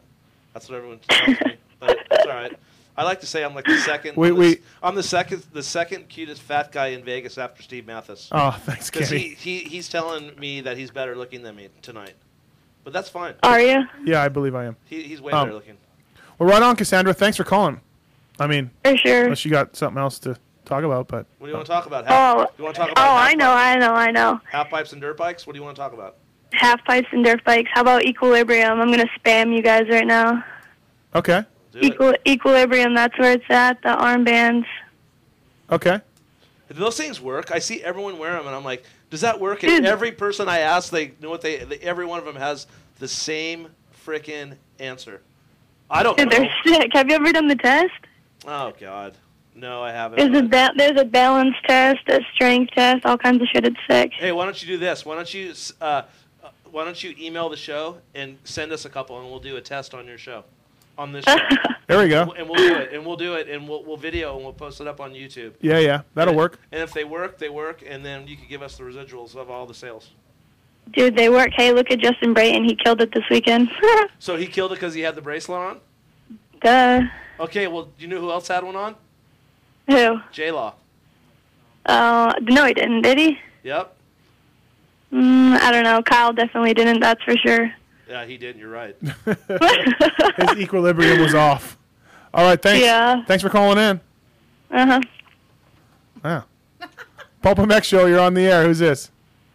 Hey guys, this is John from LA. Hey, what's up, John? How are you? Pretty good, man. You guys got to keep up the Angie, the trifecta between Steve, Kenny, and Angie. It's very awkward, man. Yeah. Well, you should be the one here getting texts of people's rods flying around. I've listened to the archives. Like, I haven't been able to listen to a live show, and it's, I don't know, you had a rant with you and your wife that was just like, I don't know, man. It was pretty funny. Yeah, thanks. Thanks, John. Very awkward. Keep it up. Thanks, man. Thank you. All right, man. All right, bye. Is that a compliment? Pulp MX Show, you're on the air. Who's this? Yo, it's Chad. Hey, Reedy, what's up, man? Thank you for calling in. You missed Ellis just by a little bit. Hi, Chad. I hear that. Hi. He's a good dude. He's upset that the Kawasaki thing didn't work out. Is he bummed out? Yeah, dude, he's not happy. I mean, he was living his dream. I think he used the words when it all happened. Well, I'll have to make it up to him, I guess. Yeah, exactly. What else has been going on besides you just blowing up Vital with your tweets? Those guys are going to have a heart attack. It's been fun. Have you been seeing that, Watson? No. Reedy's been tweeting photos of gear and of bicycles and like people are just. I follow Reed, but he doesn't follow me because I shot him. Did you get my Twitter when you were giving Wyndham props? I follow you. Well, I shot you back when you gave Wyndham props. Or, oh yeah, K-Dub, and I'm like, yeah, it's about time you recognized me, Reed. Yeah, I saw that. I did see it. I'm sorry, I didn't write back. It wasn't. Yeah, you wish you're an idiot. Right. Yeah. Dude, it's good, dude. I don't care. No, I've just been busy. I've been cleaning up and packing. I'm building a new house and selling one. So yeah. And then I go to Australia in 3 weeks. So I won't be back in Florida until probably like January, February next year. So how are we gonna get ready for Supercross then, dude? We have testing to do. I haven't seen a contract yet, Watson. Well, you haven't talked to Astafin today, then. If you go to Cabana 41, there'll be one. I just got off the phone to Astafin. Busted, Watson. Yeah, I know people were freaking out because you're saying you're moving, and it's like, oh my God, he's moving to Australia. He's never coming back. He's retiring. Oh my God, he's wearing Fox gear. Oh my God, he's wearing shift gear. He's got a bicycle. Yeah, dude, it's been funny. It's funny because even at the races, like, you know how it is. We're just all kind of a bunch of chicks a lot of times, and people are like, did you see Reedy's Twitter? Oh, man, did you see how tight those pants were? Did you see how good they looked in that Fox? Like, it was just ridiculous. Like, it was just those kind of things set the industry just buzzing, you know? I dig it because people I love so it. uptight. They're like, oh, everyone is like, they wear their pants way too tight, if you know what I mean. You know what I mean, Reed. Gnarly, Everyone's so uptight, and you could say you were riding for Husenberg, and it'd be like, oh God, he's really riding for Husenberg. Yeah. It would just blow up, no doubt about it. And it doesn't help that I'm as bored as hell. So. Right. How are you? Are you just getting better? What is that? Yeah, and you know what? Things are going good. Yeah. I got some good report cards this week, and everything's going to plan and working. You know, I feel pretty strong and feeling like my health is coming back. So. That's always a good thing, always a positive thing, and that's a priority right now. You know, I mean, the whole contract thing. I mean, I just basically I didn't want any obligations. You know, people were trying to dock my pay, and I said, you know what, keep your pay. I don't want your pay. I just want out. I want to concentrate on this, and I'm betting on myself at this point and coming back stronger than ever next year. Dude, so I didn't believe that story, but it's true. Yeah, that's legit. Hey, Reed, what are you going to ride in Australia? I'll be careful with my words here, but it all depends if I get a ride in time and whether I'm to the health and to as strong as I need to be to race, basically. So if you don't get a deal, are you just going to go over there and just do your own program and get your own bike and do whatever you need to do? Privateer Chad Reed. That'd be awesome. No. No. I guess, I would be motivated to do my hometown race, but other than that, I don't really think I'm up to driving around and taking myself to the races. I got kind of other stuff that I need to work on right now, bigger things than that. The goal is to to be on the start line at Anaheim next year. Dude, besides your picture of yourself in Fox gear, the other big news was DeCoster leaving Suzuki and going to KTM. What's your take on that, man? That was a big deal. Yeah, big deal. And I mean, I saw it coming. You know, I mean, it's no secret that I didn't. You know, when I signed with Suzuki, the goal was to finish my career there. It made the most sense. You know, I have such great connection with Suzuki in Australia, and it just you know, it's just really easy for me. And where I started my pro career, and I was kind of planning on it ending there. But you know, Suzuki's not doing too well like everyone else, and doing, you know, it's hard times. You know, so I knew a lot of that stuff was going on. You know, with my contract, you know, what they could offer me wasn't, you know, it wasn't that it was about the money. It was just that the situation. You know, it wasn't like, you know, it kind of exactly like Roger. You know, I wanted a multi-year deal, and they couldn't come up with a multi-year deal. You know, had I known that it was all going to turn out the way this year did, I mean, I probably would have just taken it and done whatever I did. But right, you can't predict the future, and you got to look out, you know, for what's best for you and your family. So, yeah, I think, you know, not really surprised, just because I kind of sensed it and knew a lot of behind the scenes stuff that was going on. Right. You know, him going to KTM. I mean, I had a very lengthy conversation with Stefan Everts at the first national this year, and my advice to him seems to be like he's taken it, you know, taking it in full stride and going after everything that I said. So, yeah, I think there's some more big news to come still. Right. Maybe possibly yourself. Could you see yourself going there and following Roger and trying out that KTM? Is that something that could happen, or have you ruled that out, or can you give us any sort of hint? No, I guess you can't rule anything out. Right. At this point, that's not a priority. Right. Not the goal. Can you rule out Chad Reed under the H&H truck? Do what? Can we rule out Chad Reed under the H&H truck next year? Absolutely not. You know that. All right, I would love to see Watson as Reed's team manager. That'd be awesome. Yeah. I wouldn't be. He would be my boss. He'd be He'd be telling me what he'd be like, Watson, let's sign autographs now. All right, sounds good. Yeah, it wouldn't even be that, because Watson, clean up the floor, would you? Yeah, exactly. That'd be like, no problem. Oh, yeah. It would be like this. It would be Kerry Hart saying, listen, you do whatever that guy asks, whatever that guy tells you, whatever that guy's needs, because if you don't, you're going to be getting unemployment. Bottom line. Just like Astafin told me. He's like, you ever applied for food stamps? And I said, no. He said, well, you should look into it, because if we don't get these deals done, you're going to need them. Really? And That's I awesome. said, sounds like Astafin. See, and then I try to use that on him. I'm like, Astafin, if you don't get this deal done ASAP, you're out. Right. But then he's got Hart to back himself up with. He's got Scheckler, so I'm kind of pushing shit uphill on that side of things. yeah, I know another agent that can probably help you out. You know, Hollywood. He's always looking for some more guys. Yeah. Yeah. Hey, you know, as much as you want to hate on the guy or talk shit on him, I mean, it seems like he's really the only guy, whether he's bringing money to it or not, but he's definitely bringing logos to the sport. Yeah, absolutely. I agree with you. You got to give him credit on that, in this Arma Nuts deal. Yeah. I don't know what kind of money's behind it or whatever, but yeah. Hey, and I was on the phone before when Regal's sister was talking about those armband things, and she said that it didn't help Jason, but hey, he finished both motos this weekend. Maybe that's what I need. I need one of those armband things. Well, yeah, I mean, it's baby steps. So J-Law's normal deal is a DNF or DNS. Put on the bracelet, and small baby steps happen, and he went 24 or 15 Do you or know whatever. who wears one? No. Wyndham. Wyndham wears one? He was a guy that I asked about. And he won. And he won. I seen him at Washougal with him, and he goes, I don't know. I don't know Wyndham if won? This past weekend, yeah. Thanks for the race? Yeah, thanks for No. Damn. No, the beer drinking contest in the pits. This is my wife who once cared about motocross. She once cared about motocross at one time. Sorry. Reed, and this woman says that your wife's one of the top 3 best looking wives in the pits. For sure. Did you name her? There's only 3 of them, right? You named her Ellie in your top 3? Ellie's always at the top. Oh, okay. All right. Yeah. Go out. Yeah. Hey, did you go to Date City? What happened to our little buddy this weekend at Date City? Do we know?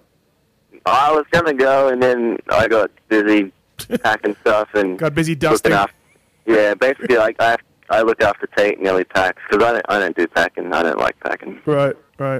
Yeah, it blows me away when I read your Twitter saying that you're packing a garage. I cannot picture that and fathom Yeah. you in the garage. I just tell people what to do, and then that's and then that's what they I put it there, because I'm not a packer. I don't like it. I don't like Packers either, Reed. So you're all right. Yeah. Hey, have you been watching the races? I have, yeah. Yeah. Been watching the races. Yeah, it was a good. This weekend seemed pretty decent. Track seemed horrible, but other than that, it seemed pretty good.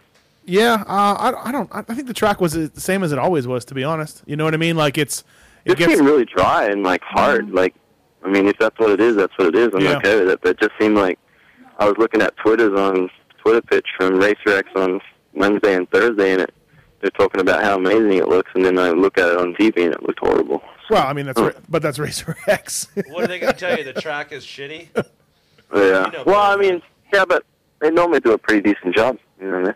I think the biggest thing is, like, from talking to some of the riders that are my friends, like, it just seemed like they bring dirt in and they just put the dirt on top of the hard pack. They don't actually kill it all in, and so it just kind of becomes, you know, loose dirt on top of hard dirt, which is pretty consistent throughout the series.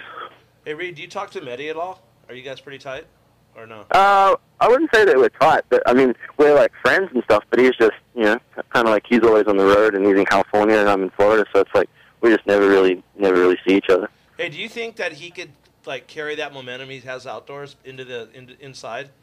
Do you think he could be a legit like top 5 guy on a big bike? I don't want to hurt anyone's feelings, but no, I don't. Okay. Well, top 5 is think about the top 5 right now. Yeah, I'm just asking. I mean, gnarly. it's just you know coming from a guy. So That's I mean, I think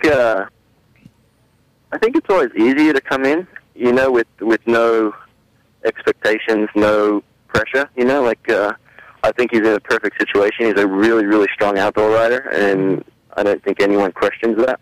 Right. But I think your first year, no one's looking at you. But you know, right now he's kind of like the number 2 guy out there. You know, I think he's clearly the second best guy behind, you know, Dungey. I mean, obviously Wyndham is Wyndham. He's, you know, you just never know what Kevin you're going to get. But as far as weekend to weekend, I think he's the second most solid guy.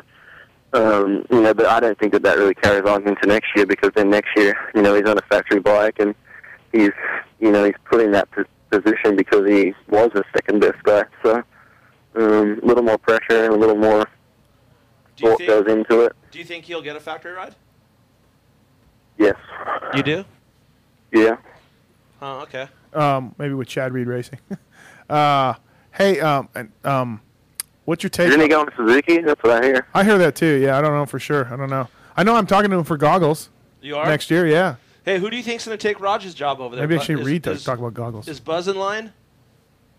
I mean, personally, he runs the team anyways. But Roger, I mean, from my experience, Roger doesn't run the team. Like, yeah. Roger, you know, Roger's strong points. I shouldn't say Roger doesn't run the team, but Roger's strong points are not team manager.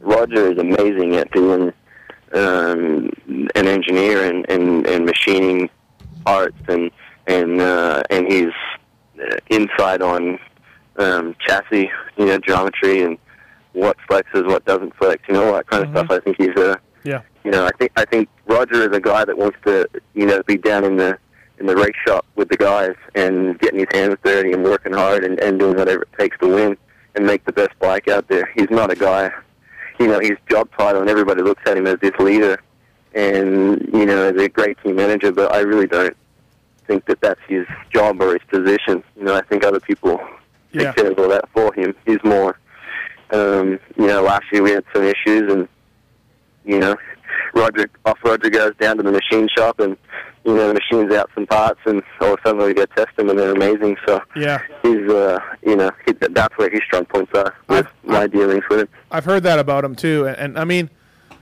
I don't want to bash on Roger. I got nothing to bash him on for, but I do think that his managerial skills that a lot of internet people talk about are a little overrated, like as far as Ricky and yourself and Dungey and all that. I mean, he's a part of it, don't get me wrong, but from what I know and from what I hear, yeah, he can work a mill and a lathe like no other, and he is a good manager, but it's not like he's guiding you guys. I mean, you guys are champions and winners when you get there, guys like you and Ricky, and before you guys got there, it wasn't like he was transforming lemons to lemonade. Like I could name a lot of riders that didn't do that well there. So I don't know. I guess maybe I'm kind of bashing him. I don't know. You're not bashing him. Yeah. I mean, it's unfortunately, honestly, people don't know how to swallow it. But I love and respect Roger a lot. Right. But I think you're 100% correct in the fact that you either love him or hate him. And generally, when you're winning, everything's good. So then normally he's on your side. Where I think that if you want to get a better idea of who Roger DeCoster is, ask Matt Moss, ask some other people, ask Nick Way, ask Tim Ferry, all those kinds of people on their opinion of Roger. All right. Hey, what do you make of Stewart's return at Unadilla? A lot of talk, both sides. Didn't go well. You're asking the wrong guy. Well, no, Reedy can bench race with the best of them. I was surprised, and I'm actually probably more surprised that Kenny Watson's a James Stewart fan. But it is what it is, I guess. Right. I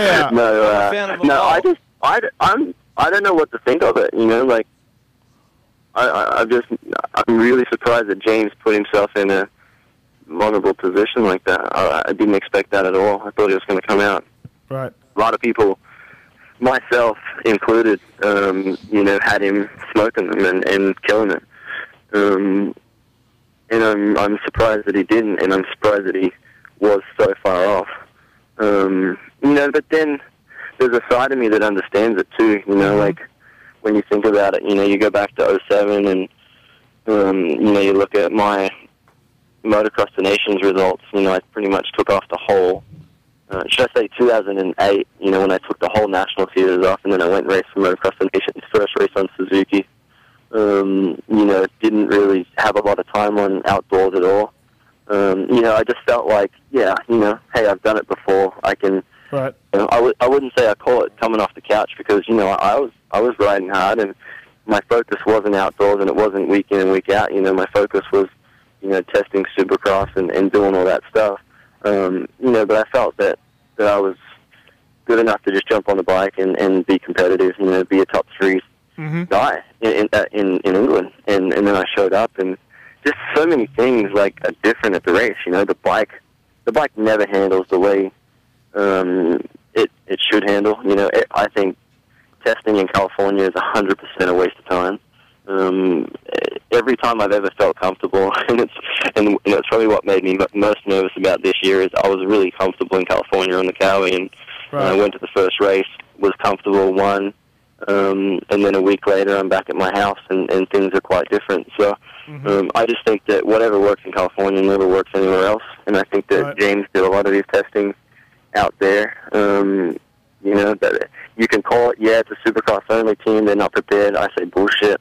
They're a race team. They know how to set things up. I just think it's just a lack of knowledge of racing week in and week out from my experience. Right. I wish that I wish James. I like James. I've had some good conversations with him. I wish he'd be more open for people to talk to him about Unadilla and the Motocross the Nations. I told your buddy Brooks this last week that your way of handling things is in my eyes is better. Whether you call this show or another show, or I don't care what you do, you're open, you're honest, you're talking to people, you're going ups and downs, and it makes you look more human and gets people to respect you.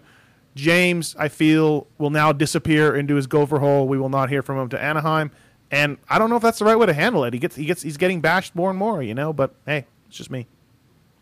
Yeah, I mean, it's always done that, and I think it comes down to if he shows up in Anaheim and he wins, and in his world and in his goal, if he goes out there and wins races and wins the title, then nothing else matters. Right. He comes out looking like the good guy. But if it doesn't turn out that way, then it's a different story. But I mean, for me, I don't know. My dad always just taught me that as long as you're honest and you are honest with yourself and you say it, say it the way it is, then it doesn't matter what people say and do, because you said what you felt was what it was in your world, and that's what that's probably the hardest thing for me to swallow as an athlete and as somebody that is in the public eye. It's like I just want to be honest, and it's like you ask me a question, I want to answer it. Not always. I used supposed to answer it that way, but, I definitely get myself into trouble, but, I don't know. I feel like I can sleep at night, and I think people are starting to understand me a little more over the last year or so. Mm-hmm. So, I don't know. That's how I roll. Yeah, we got a call on hold here. He's been on hold for a while. I don't know if he's here, but Pulp MX Show, you're on the air with Chad Reed. What's going on? Hey, guys, this is John. I hate to be a has-been here, but... No, dude, you're far off a has-been. Dude, that's so funny. Hey, Reedy, what's something... give me a headline that I can post to the Pulp MX forum that will, stir up some, fan debate. What will start some fan debate? Yeah, just, for the forum, because you always have something going on, like what these guys were talking about that will stir up a little bit of conversation. God, I don't know. I feel like Have you been listening to the last 10 minutes? No, I don't know. Stuff. I think, for me, as far as what's going on in my world, it's like, 100% focused on being healthy and getting fit and ready. And, a lot of speculation about, people dropping me and people getting rid of me, and a lot of that is all bullshit. I called the shots, and yeah, that's the truth. If you want the best background on Chad Reed, all you can say, if you want some dirt, follow him on Twitter. That's all you got to do. Dude, been there, done that. The guy's amazing because he's like super honest. So then post whatever you want off Twitter, and you got it. Reed ain't the guy that's going to talk shit. He ain't going to talk shit on anybody. He calls it as he sees it. So if you're looking for some dirt and him to stir up some shit, wrong guy. Yeah, I hear you, man. He's an Aussie. He's a real deal. So I wouldn't go that far, but real quickly, can you give us 2 cents on Shorty, because perfect opportunity for him to capitalize this weekend, and dude, the number 14 comes through and kills him. What's the deal? I don't know what's up with that. I think, sitting on sitting at home on the couch watching it on TV, just looks like he's struggling a little bit with connecting the dots, really. That's the best thing I could say, is just seems like the pace is there, starts are there, but he just needs to put it all together on one weekend. He hasn't been able to do that for a while. Dude, a lot of people don't understand. I have the biggest issue with people that just go, "What's wrong with that guy? This guy sucks." Like people in our chat room earlier were trying to say Davey Millsap sucks. Davey Millsap is a piece of shit. I'm like, are you kidding me? You don't have to like him as a rider, but you can't judge him and just say he's terrible. Davey Millsap has been in the top 5 for the last 2 or 3 years, and you know what? The bottom line is there's not a button on the motorcycle that you push that's going to make you go win. Everyone has struggles, and everyone has their issues, and people just don't understand. You have your winners and you have your losers. Only one guy can win. So that doesn't make all the other guys out there a piece of shit or they suck. Shorty, dude, believe me, Shorty probably wants to win as bad as everyone. But you know what? Sometimes everything isn't all peaches and cream. That's just the way it goes. And I've heard a couple of people say that he's being injured a little bit too. So you just from a rider's point of view, you just never know what's going on and what's real. It bugs the shit out of me. Look at my season. Yeah, good point. It bugs the shit out of me on the internet though that. Ricky won because he wanted it more. That's the only reason. Or Stewart wins because he wants it more. Or Reed wins because he wants it more. You guys are all paid professional athletes. You all want to win. I don't think there's a guy on the gate that says, I don't want to win. You know what I mean? They all want to do the best you can do. A couple. Oh, you can? Yeah. Tell us, Kenny. Well, I don't think they think that they don't want to win. They just know they can't win. Oh. And it sucks. But they're still trying to do the best they can. Exactly. Yeah, and I think to comment on the whole Ricky and even Dungy, it's funny that I didn't know about you guys, but I haven't seen it. But it's I've never seen a full documentary on how hard and how gnarly Ricky trained and how gnarly his program was, and I've never seen it on Dungy as well. I've seen a couple of shots of him on bicycle, but hey, guess what? I rode my bicycle down the street for a photo shoot a couple of times too. I've done that before. Right. But well, you guys had the same trainer. You had the miracle worker, dude. It's all what people think, It's you're selling yourself, and it's Ricky always said, I work hard, I train my butt off, I do this, I do that, and it's he was winning, so it was all justifiable in its You know, it's easy to do, and it's the same as, you know, Dungy's living there. He's doing the whole Ricky program. But, you know. Well, I'll have to get Ricky's back. I'll have to get Ricky's back on this. I've been there. I've seen what he did.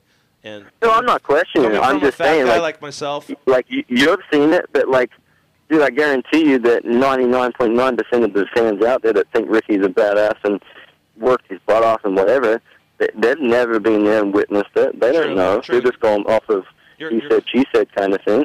You're correct. I've been there when Ricky worked his butt off, but I was also been there when Ricky had a few beers, too. Yeah, it just... Good call there, in our sport, it seems like in our sport, the public believes the guy who wants and works the hardest wins, and this guy who works the second hardest got second. That's not true. And down the line, I think fans believe that. Well, I mean, you look at guys like Ron Lachine back in the day. Like, for example, Reed in 2000 and... When did you last win? 7, 8? Did you win the title in 08?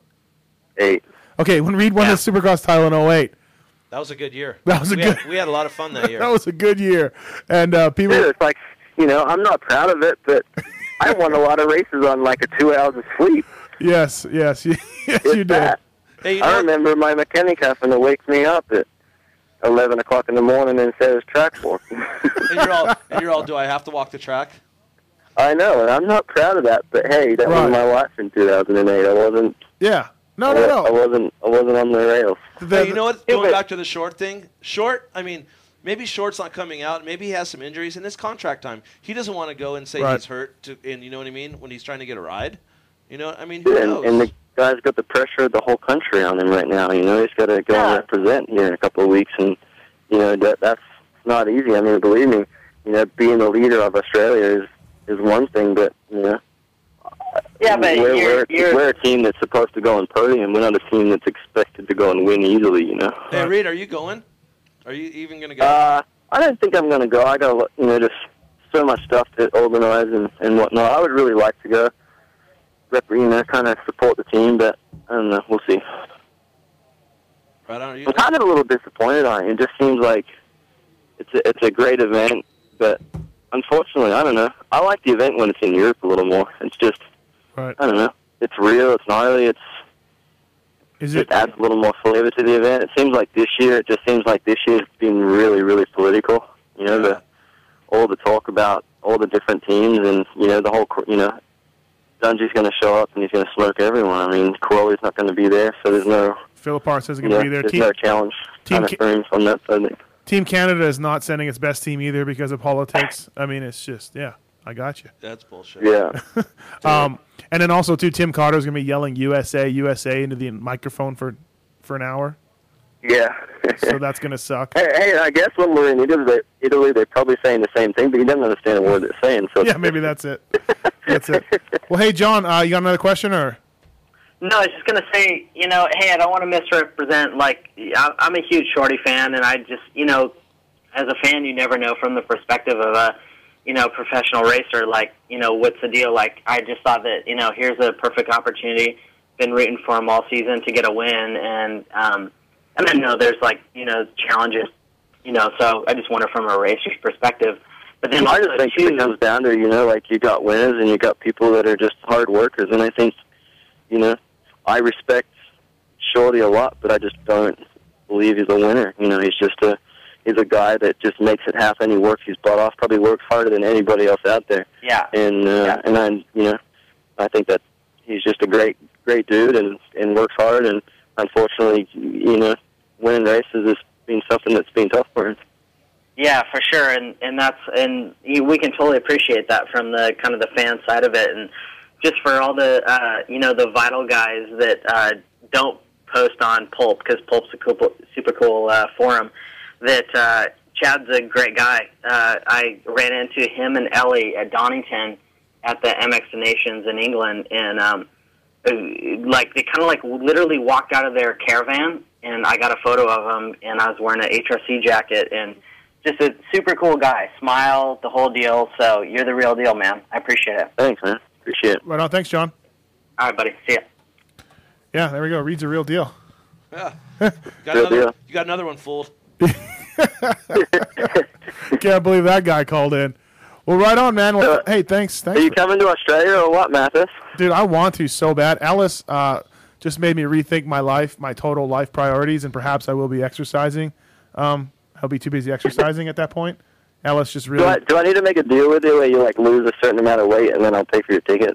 Yeah, maybe something like that, dude. We could do... I want to go. I'll go and do anything and cover the race. And I would love to. One of my life's goals is to go to Australia before I die. And I'd love to go for sure. Hey, Chad. Yeah. We were talking to Jason, and it was cool. And then, we started talking about weight, and we're talking about Hanny and Mathis fighting and, like, getting into Ellis Mania, getting into the ring and have those guys box. And then Steve said he was heavier than he was, that he weighed more than Hansen. And I said, yeah, you probably, no disrespect, but you probably weigh close to 300 pounds, 320. You said 320. And Mathis said, no. Mathis thinks he's a big guy. He goes, I'm 6 feet tall. But he really doesn't think that he's that fat. I didn't say I was 320. But you said you don't think you're that fat. I said I didn't look that fat. Chad? Are you 6 feet? Yeah. Are you claiming 6 feet? I'm 6 feet. I am. Well, we can measure. Chad, do you think, no disrespect to Steve, we're just trying to get him on a program. Do you think he looks fat?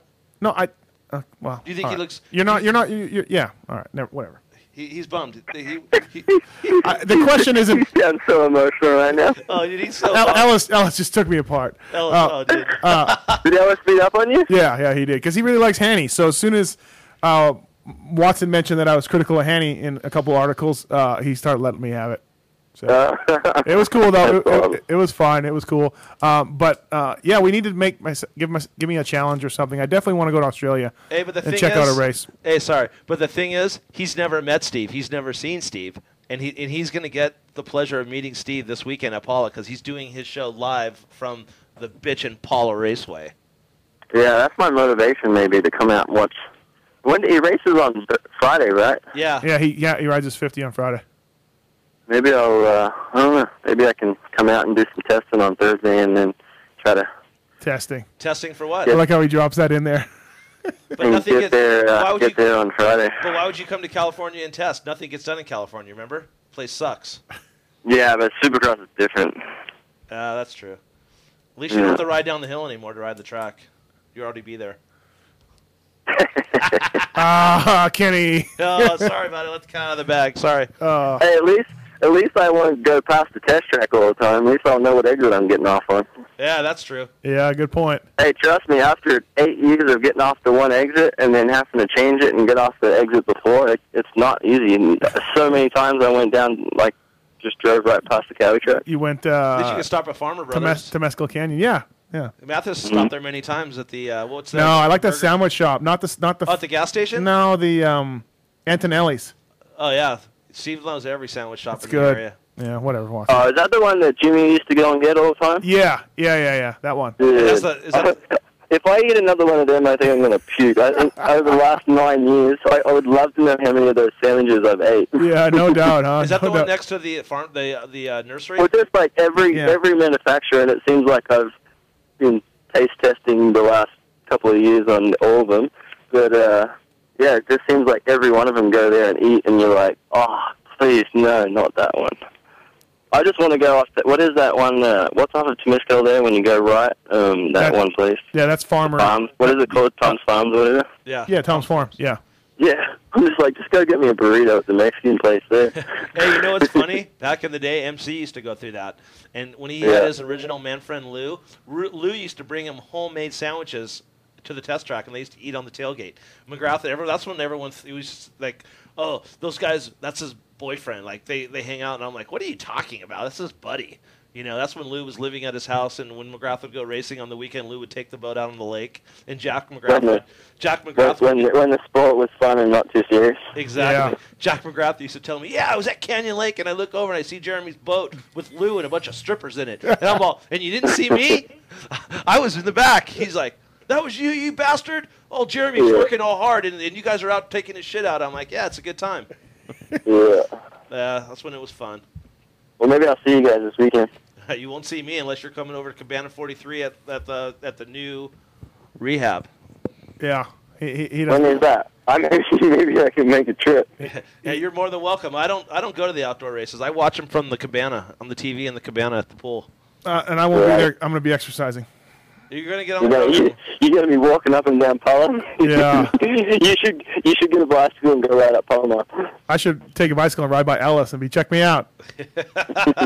Get a yellow jersey and put it on. Yeah, that's awesome. Well, right on, man. Thanks for calling in. Too bad you missed Ellis. I would have liked to hear you guys talk shit on each other, and that would have been funny.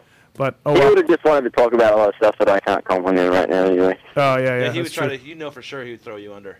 Yeah, he would throw me under the bus, totally. All right, Reader. Take care, buddy. Yeah, thank you. Later, guys. Have a good night. Bye. See you testing. Chad Reed, everybody, calling in. Surprise calling in the show. How's that? That was awesome. Cassandra Regal, Chad Reed. Big names tonight. Steve Cox, Jimmy Button called in. Can I tell you, Jimmy Button called in? Well, no, last week. Surprise caller. I was more pumped that Cassandra Regal called in. More than anybody. She is hot, dude. I don't think I've ever seen her. She is really good. Hey, I wonder if that story is true. Reed confirmed it, but Thor came to him and was like, "Hey, dude, you've been missing a lot of races. We're going to dock your pay, which is in the contract. It's their right to do." And Reed just said, "Cool, right on. I'm out. Just dock me everything. Dock me for the rest of the year." You know what's crazy? That when Jeff Fox was there, that never would happen. I know. No, you're absolutely right. Those guys did not get docked. But it was always in their contract. It was in their contract. Yeah, for sure. But they still wouldn't get docked. Yeah, I mean, it's just tough times, man. It's not really. I wouldn't blame Thor. It's in the contract. You sign it. You agree to it. Travis is leaving Thor too. I heard he's out now. Yeah, he's been gone. Yeah. Yeah. So hey, more power to him. We'll see what happens. Yeah, I mean whatever. I mean I'm a supporter of Parts Unlimited, Lou, and all those guys over there. I mean they do a good job. But hey, times are tough. Things change, and let's wait. Look at MC. I mean MC was at Fox forever, and then he left. He went. He was in Cinesolo before that, and he ended up No Fear, and he went back to Thor, and then he's bounced around. So it happens. Yeah, good point. All right, man. Well, let's wrap this thing up. All right, let's do it. We're skipping Kenny's corner, skipping Next Brand Goggle Tear Off, no problem. We'll bring it back. We got a heavy hitters tonight. Kevin Windham, Jason Ellis, Chad Reed, Cassandra Regal, Mark Pellegrino. Oh, really? You don't even know who's on the show. I'm not on your level, dude. Hey, before we close, let's ask one question. What is going on with Cycle News? Just tell me. I don't know. I heard they're going away. They're done. Yeah, they're done. But I talked to somebody today that says they're not quite done. There's definitely some interested people in buying it and starting it up again. Like some of the people there have been told, hey, stick around. So there's a chance Cycle News could come back. Do you think the internet killed Cycle News? Absolutely, yeah, for sure. The internet, and I think too much road racing coverage, because you want to talk about the motocross world getting hit. The road race coverage was the road race world has just dropped, So, man, these phones are lighting up, Kenny. Take them. You want to go or take them? Yeah, let's take them. You're a man of the fans. We're here for the listeners. Pulp MX Show, you're on the air. Who's this? Yeah, this is Eric. Hey, what's up, Eric? How you guys doing? Good. How are you, man? Hanging in there. Just caught the show at the end. Was just checking it out. Yeah, thanks. What'd you think? Yeah, just caught the end of the conversation to read. It was pretty good. Yeah, we'll have the archive up tonight. You can listen to the whole thing. Yeah, I listened to one last week. I was listening to it late one night, just dying. You guys were cracking me up. Yeah, well, we try. We bring moto into it. We bring a lot of moto, but we bring a lot of other cock shots and things like that into it. So. Oh yeah, it was a little bit of everything. Different, that was sure. Right. But yeah, I was gonna tell Watson I watched the Cabana show on the True TV. Was checking out the Hard Rock deal. What'd you think? Dude, it was awesome. Yeah, I'll be on episode 4. That was episode 1. Yeah, I was actually checking it out, and I was like, oh man, I wonder if I can see him somewhere. Yeah, they're talking about putting me in the cast for next year's. That's why I might not be able to do the show next year. Yeah. So. Oh wow, cool. Yeah, just big things. Big things are happening for me because of this show. Well, Watson could be possibly leaving the show. Yeah, I heard that. That's a bummer deal. Yeah. Well, hopefully for 2011 they get some good riders and can keep racing, because I think that'd be awesome. I hope they get a good manager first, which will attract the better riders. Yeah, it's hard because Roger just left and is going to KTM, and I don't think there's anybody else out there that's at my level. Maybe Dave Osterman, because that guy's been trying to get my job for 2 years now, so maybe he could finally step up and be a man. And he wants to come on this show, by the way. Please bring him on the show. Please bring him on the show. Will you have it out with him? I will ask him why he tries to go behind my back after I've been friends with the guy for 10 years. Okay, that should be good. We're going to book Dave.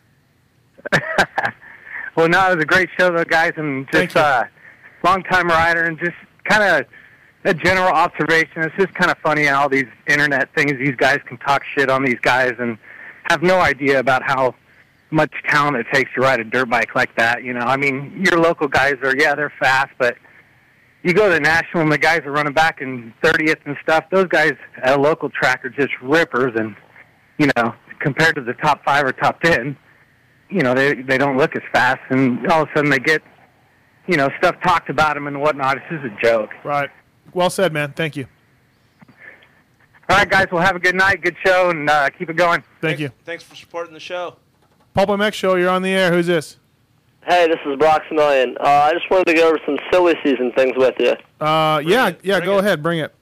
All right. Number one, do you think that Roger DeCoster will have any effect on KTM, or do you see that team turning around at all? I know they're throwing a lot of money around. I heard that they had offered Porcel $2 million for riding next year, and he turned it down. Is there any truth to that, too? I would tell you that is not true, because at this day and time, anyone's offering $2 million, they're jumping on it. And the second part of your question, yes, Roger Coster will help that program. If you heard Chad Reed, he is more of a development guy. Like, you know, he could look at a motorcycle and he can go back and machine stuff. He will help that program. And do you think that he will have anything to carry over to the amateur side of it too, or will that be strictly pro? You know, I think if they come with a good setup, that's something that works. I definitely think that things will turn around there. You know, Mike Sleater is the guy that runs the KTM amateur program, and I think that he does a really, really good job with what he does. And, you know, once again, it's like you're good as the resources that you have. Yeah, like a few years ago, they went in hard to the amateur scene. They recruited the Whartons. They had Jason Anderson, I think they had. Yes, yep. And they went in hard, and they gave a lot of support out, and it was just starting to maybe finally show some fruits of their labor, and all of a sudden they were like, we're broke, we're out. So, like, they need to get back in, I think, somehow. I don't know what kind of budget it takes. I think it takes a lot these days, because when I was at Well, Anderson had some breakout rides, but he kept having bike failures last year, actually. On a KTM? And, yes, sir. That's what at Loretta's, he was blazing fast. He just had some bike problems, and that's the reason that he was still amateur this year. Yeah, I think, you know, with Roger going there, he has a crew of guys that work really good with him, and I think if he is able to take the personnel with him that he has, just like Larry Brooks. When Larry Brooks was at KTM, when he started, you know, his team, he took a lot of guys with him that helped that program. And when he went to his own program, they had a good base. They knew each other. They worked well together. And it was, you know, they worked good with Yamaha, and everything just, you know, they developed some stuff that Yamaha did, and it went back and forth. So I really believe that, you know, Roger DeCoster is an icon of this sport. And Roger DeCoster knows the ins and outs of dirt bikes and how things should work. And, you know, he can work with riders. I mean, no disrespect to Roger DeCoster, but if you look at before Ricky Carmichael came there, they didn't win championships, you know, when they had Vuillemin and they had Tortelli and they had, you know, Nick Way and they had all these other guys. Until they got those guys on the bike that could give them good feedback and develop a bike and help set it up, they really were handcuffed. But once they got that elite rider that could say, hey, you know, the bike's not working good, where they could go back and watch film and work on it to make things happen, Roger needs those people in front of him that could give him that kind of feedback. Because if you don't have a guy that can go out and tell you what he wants, you're defeating the cause. You're screwed. Yes, sir. Mathis, I'm actually semi-pro 111 from the PlayStation Network thing, and I was the one who got 6th at Loretta's last year, and I actually got 4th this year. I had talked to you once before. Oh yeah, right on. I remember you calling in. Right. Yeah, we had some talks with KTM right after Loretta's, and we've kind of continued talks with them. So I was just wondering what you guys thought. Yeah, I honestly don't think Roger will have anything to do with the amateur stuff. He's just not. No. He's not into it. I know he never was a big follower of, you know, Bess and Riddle and all that. That was kind of Colgress's deal. But I mean, Sleater. I didn't know Sleater was in charge of that. Yeah. I thought he was R&D guy. No, he's the. Hey, what's up with Sleater lately? Is he still racing pro, or is he just? Yeah, he races once in a while. And he works for KTM. He's a full-time employee at KTM, and that's his job. He runs the amateur support program. Did he get any points this year or anything? Because he has my number that I want when I go pro. No, I don't think you have nothing to worry about. Yeah, I think he's out. Okay. But thank you. But he doesn't. When you hold a license and a number, you don't have to retain. As long as you sign up, you can keep your number. So. Oh, really? Yeah. So okay. It doesn't matter. I mean, if he scored 18 points or 0 points, he could, request that when he signs up and gets his license, that he still wants to retain 1-1-1. Well, maybe if I get in good with KTM, I can talk him out of it or something like that. There you go. There you go, buddy. Well, good luck with everything. I also heard that Dungy was going to KTM next year. Is there any truth to that? I don't know. I would beg to differ. But I heard from somebody that might know that he has an out in his deal if DeCoster isn't there. That's what I heard. For this year? Okay. Yeah, but I mean, I don't know. Who knows? Yeah, that's what I heard. I Twittered it a little while ago. Totally rumor, speculation. But the person who told me, I trust that they know something about the sport and something that's going on. But we'll see. I can't see that happening. I do know this, though. Yeah. They were worried about DeCoster leaving, the Dungy camp. They were worried about DeCoster leaving. And at Washougal, I was told that they called a big meeting with the head of Suzuki, whoever does Mel Harris's job now. And they called a big meeting with Suzuki, and they were assured Roger, Ian, and Goose are all going to be there next year, and everything's going to run the same. And they told me that, oh, yeah, we're good. We're all assured that everything's good. But looks like they're not so assured. But they were worried. They were worried. There was some smoke there as far back as Washougal that Roger might check out. Well, there's always assurances that don't work out in those teams, isn't there? Yeah, I had insurance that Kenny would, come on the show and be good. And look what happened. Well, you also had assurance that he'd be there for a little while, right? I don't know. He keeps saying he's going to leave. Yeah, I know. I'm pretty butthurt about that. Kenny? Well, bigger, better things down the road, my friend. Yeah, well, you're gonna be like the MX chick to us, the girl that we always want back, and we can't get her back. Yeah. Hey, David Caruso left NYPD Blue and thought it was awesome to go to the movies, and look what happened to him. Well, you know what? Let me tell you something real quick. The moto chick bailed. Kind of be cordial with the girl, but you know what? With her being gone, something else just came into my life that could be a very blessing to me. So everything happens for a reason, my friend. Yeah, but I mean, the moto chick there was probably someone better. If we lose you, I mean, you and Mathis just go together. You're like John Gallagher and Idiocracy. I mean, it just goes hand in hand. I like you a lot. You don't even race pro, and you know that guy's an idiot. That's how I know you're going to be all right. Hey, next time you're on a race, you maybe in a couple of years, if everything goes right, I might be a chance to ride on Hart and Huntington Kawasaki's or something like that. Sweet Jesus, I hope you get better than that. Yeah, I know. Did you read the chat room all night? Everyone was telling me that my team hostility. Sucked. Go for team hostility first. Yeah. Team hostility has us covered, and it's crazy. Right on. Thanks, man. Hey, thanks for the call. Yeah, thank you. Thanks.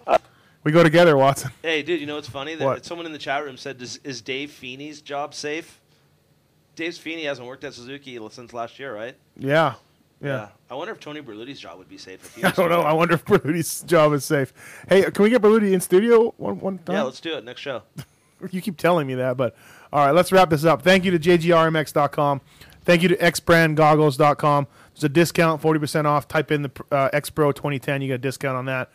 Check out JGRMX at JGRMX.com. TREMX.com, free shipping, anything over $100. Type in Pulp MX Show, all caps, and you get a discount. Anything you order over there, home of the Racer's Edge. Good guys at TRE, no doubt about it. Support those who support this show, and maybe Kenny will stick around. Watson, we will see you next week, right? That's right. We'll be here. You sound so thrilled, dude. So thrilled.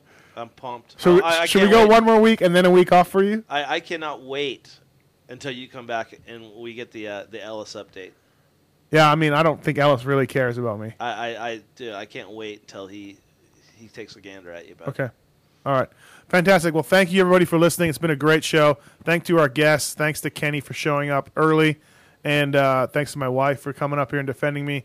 Thanks to everybody, and we will see everybody next week. Kenny, say goodbye. Bye, everyone. Thanks for supporting the show. See you guys next week. Talk to you next week. Chat room, you guys are awesome. There we go. Thanks. That was amazing. You guys changed people's lives tonight. I know. It was so awesome. Yeah, it was awesome compared to bullshit. You know how to cut to the core of me, Baxter. You're so wise. But like a miniature Buddha covered in hair.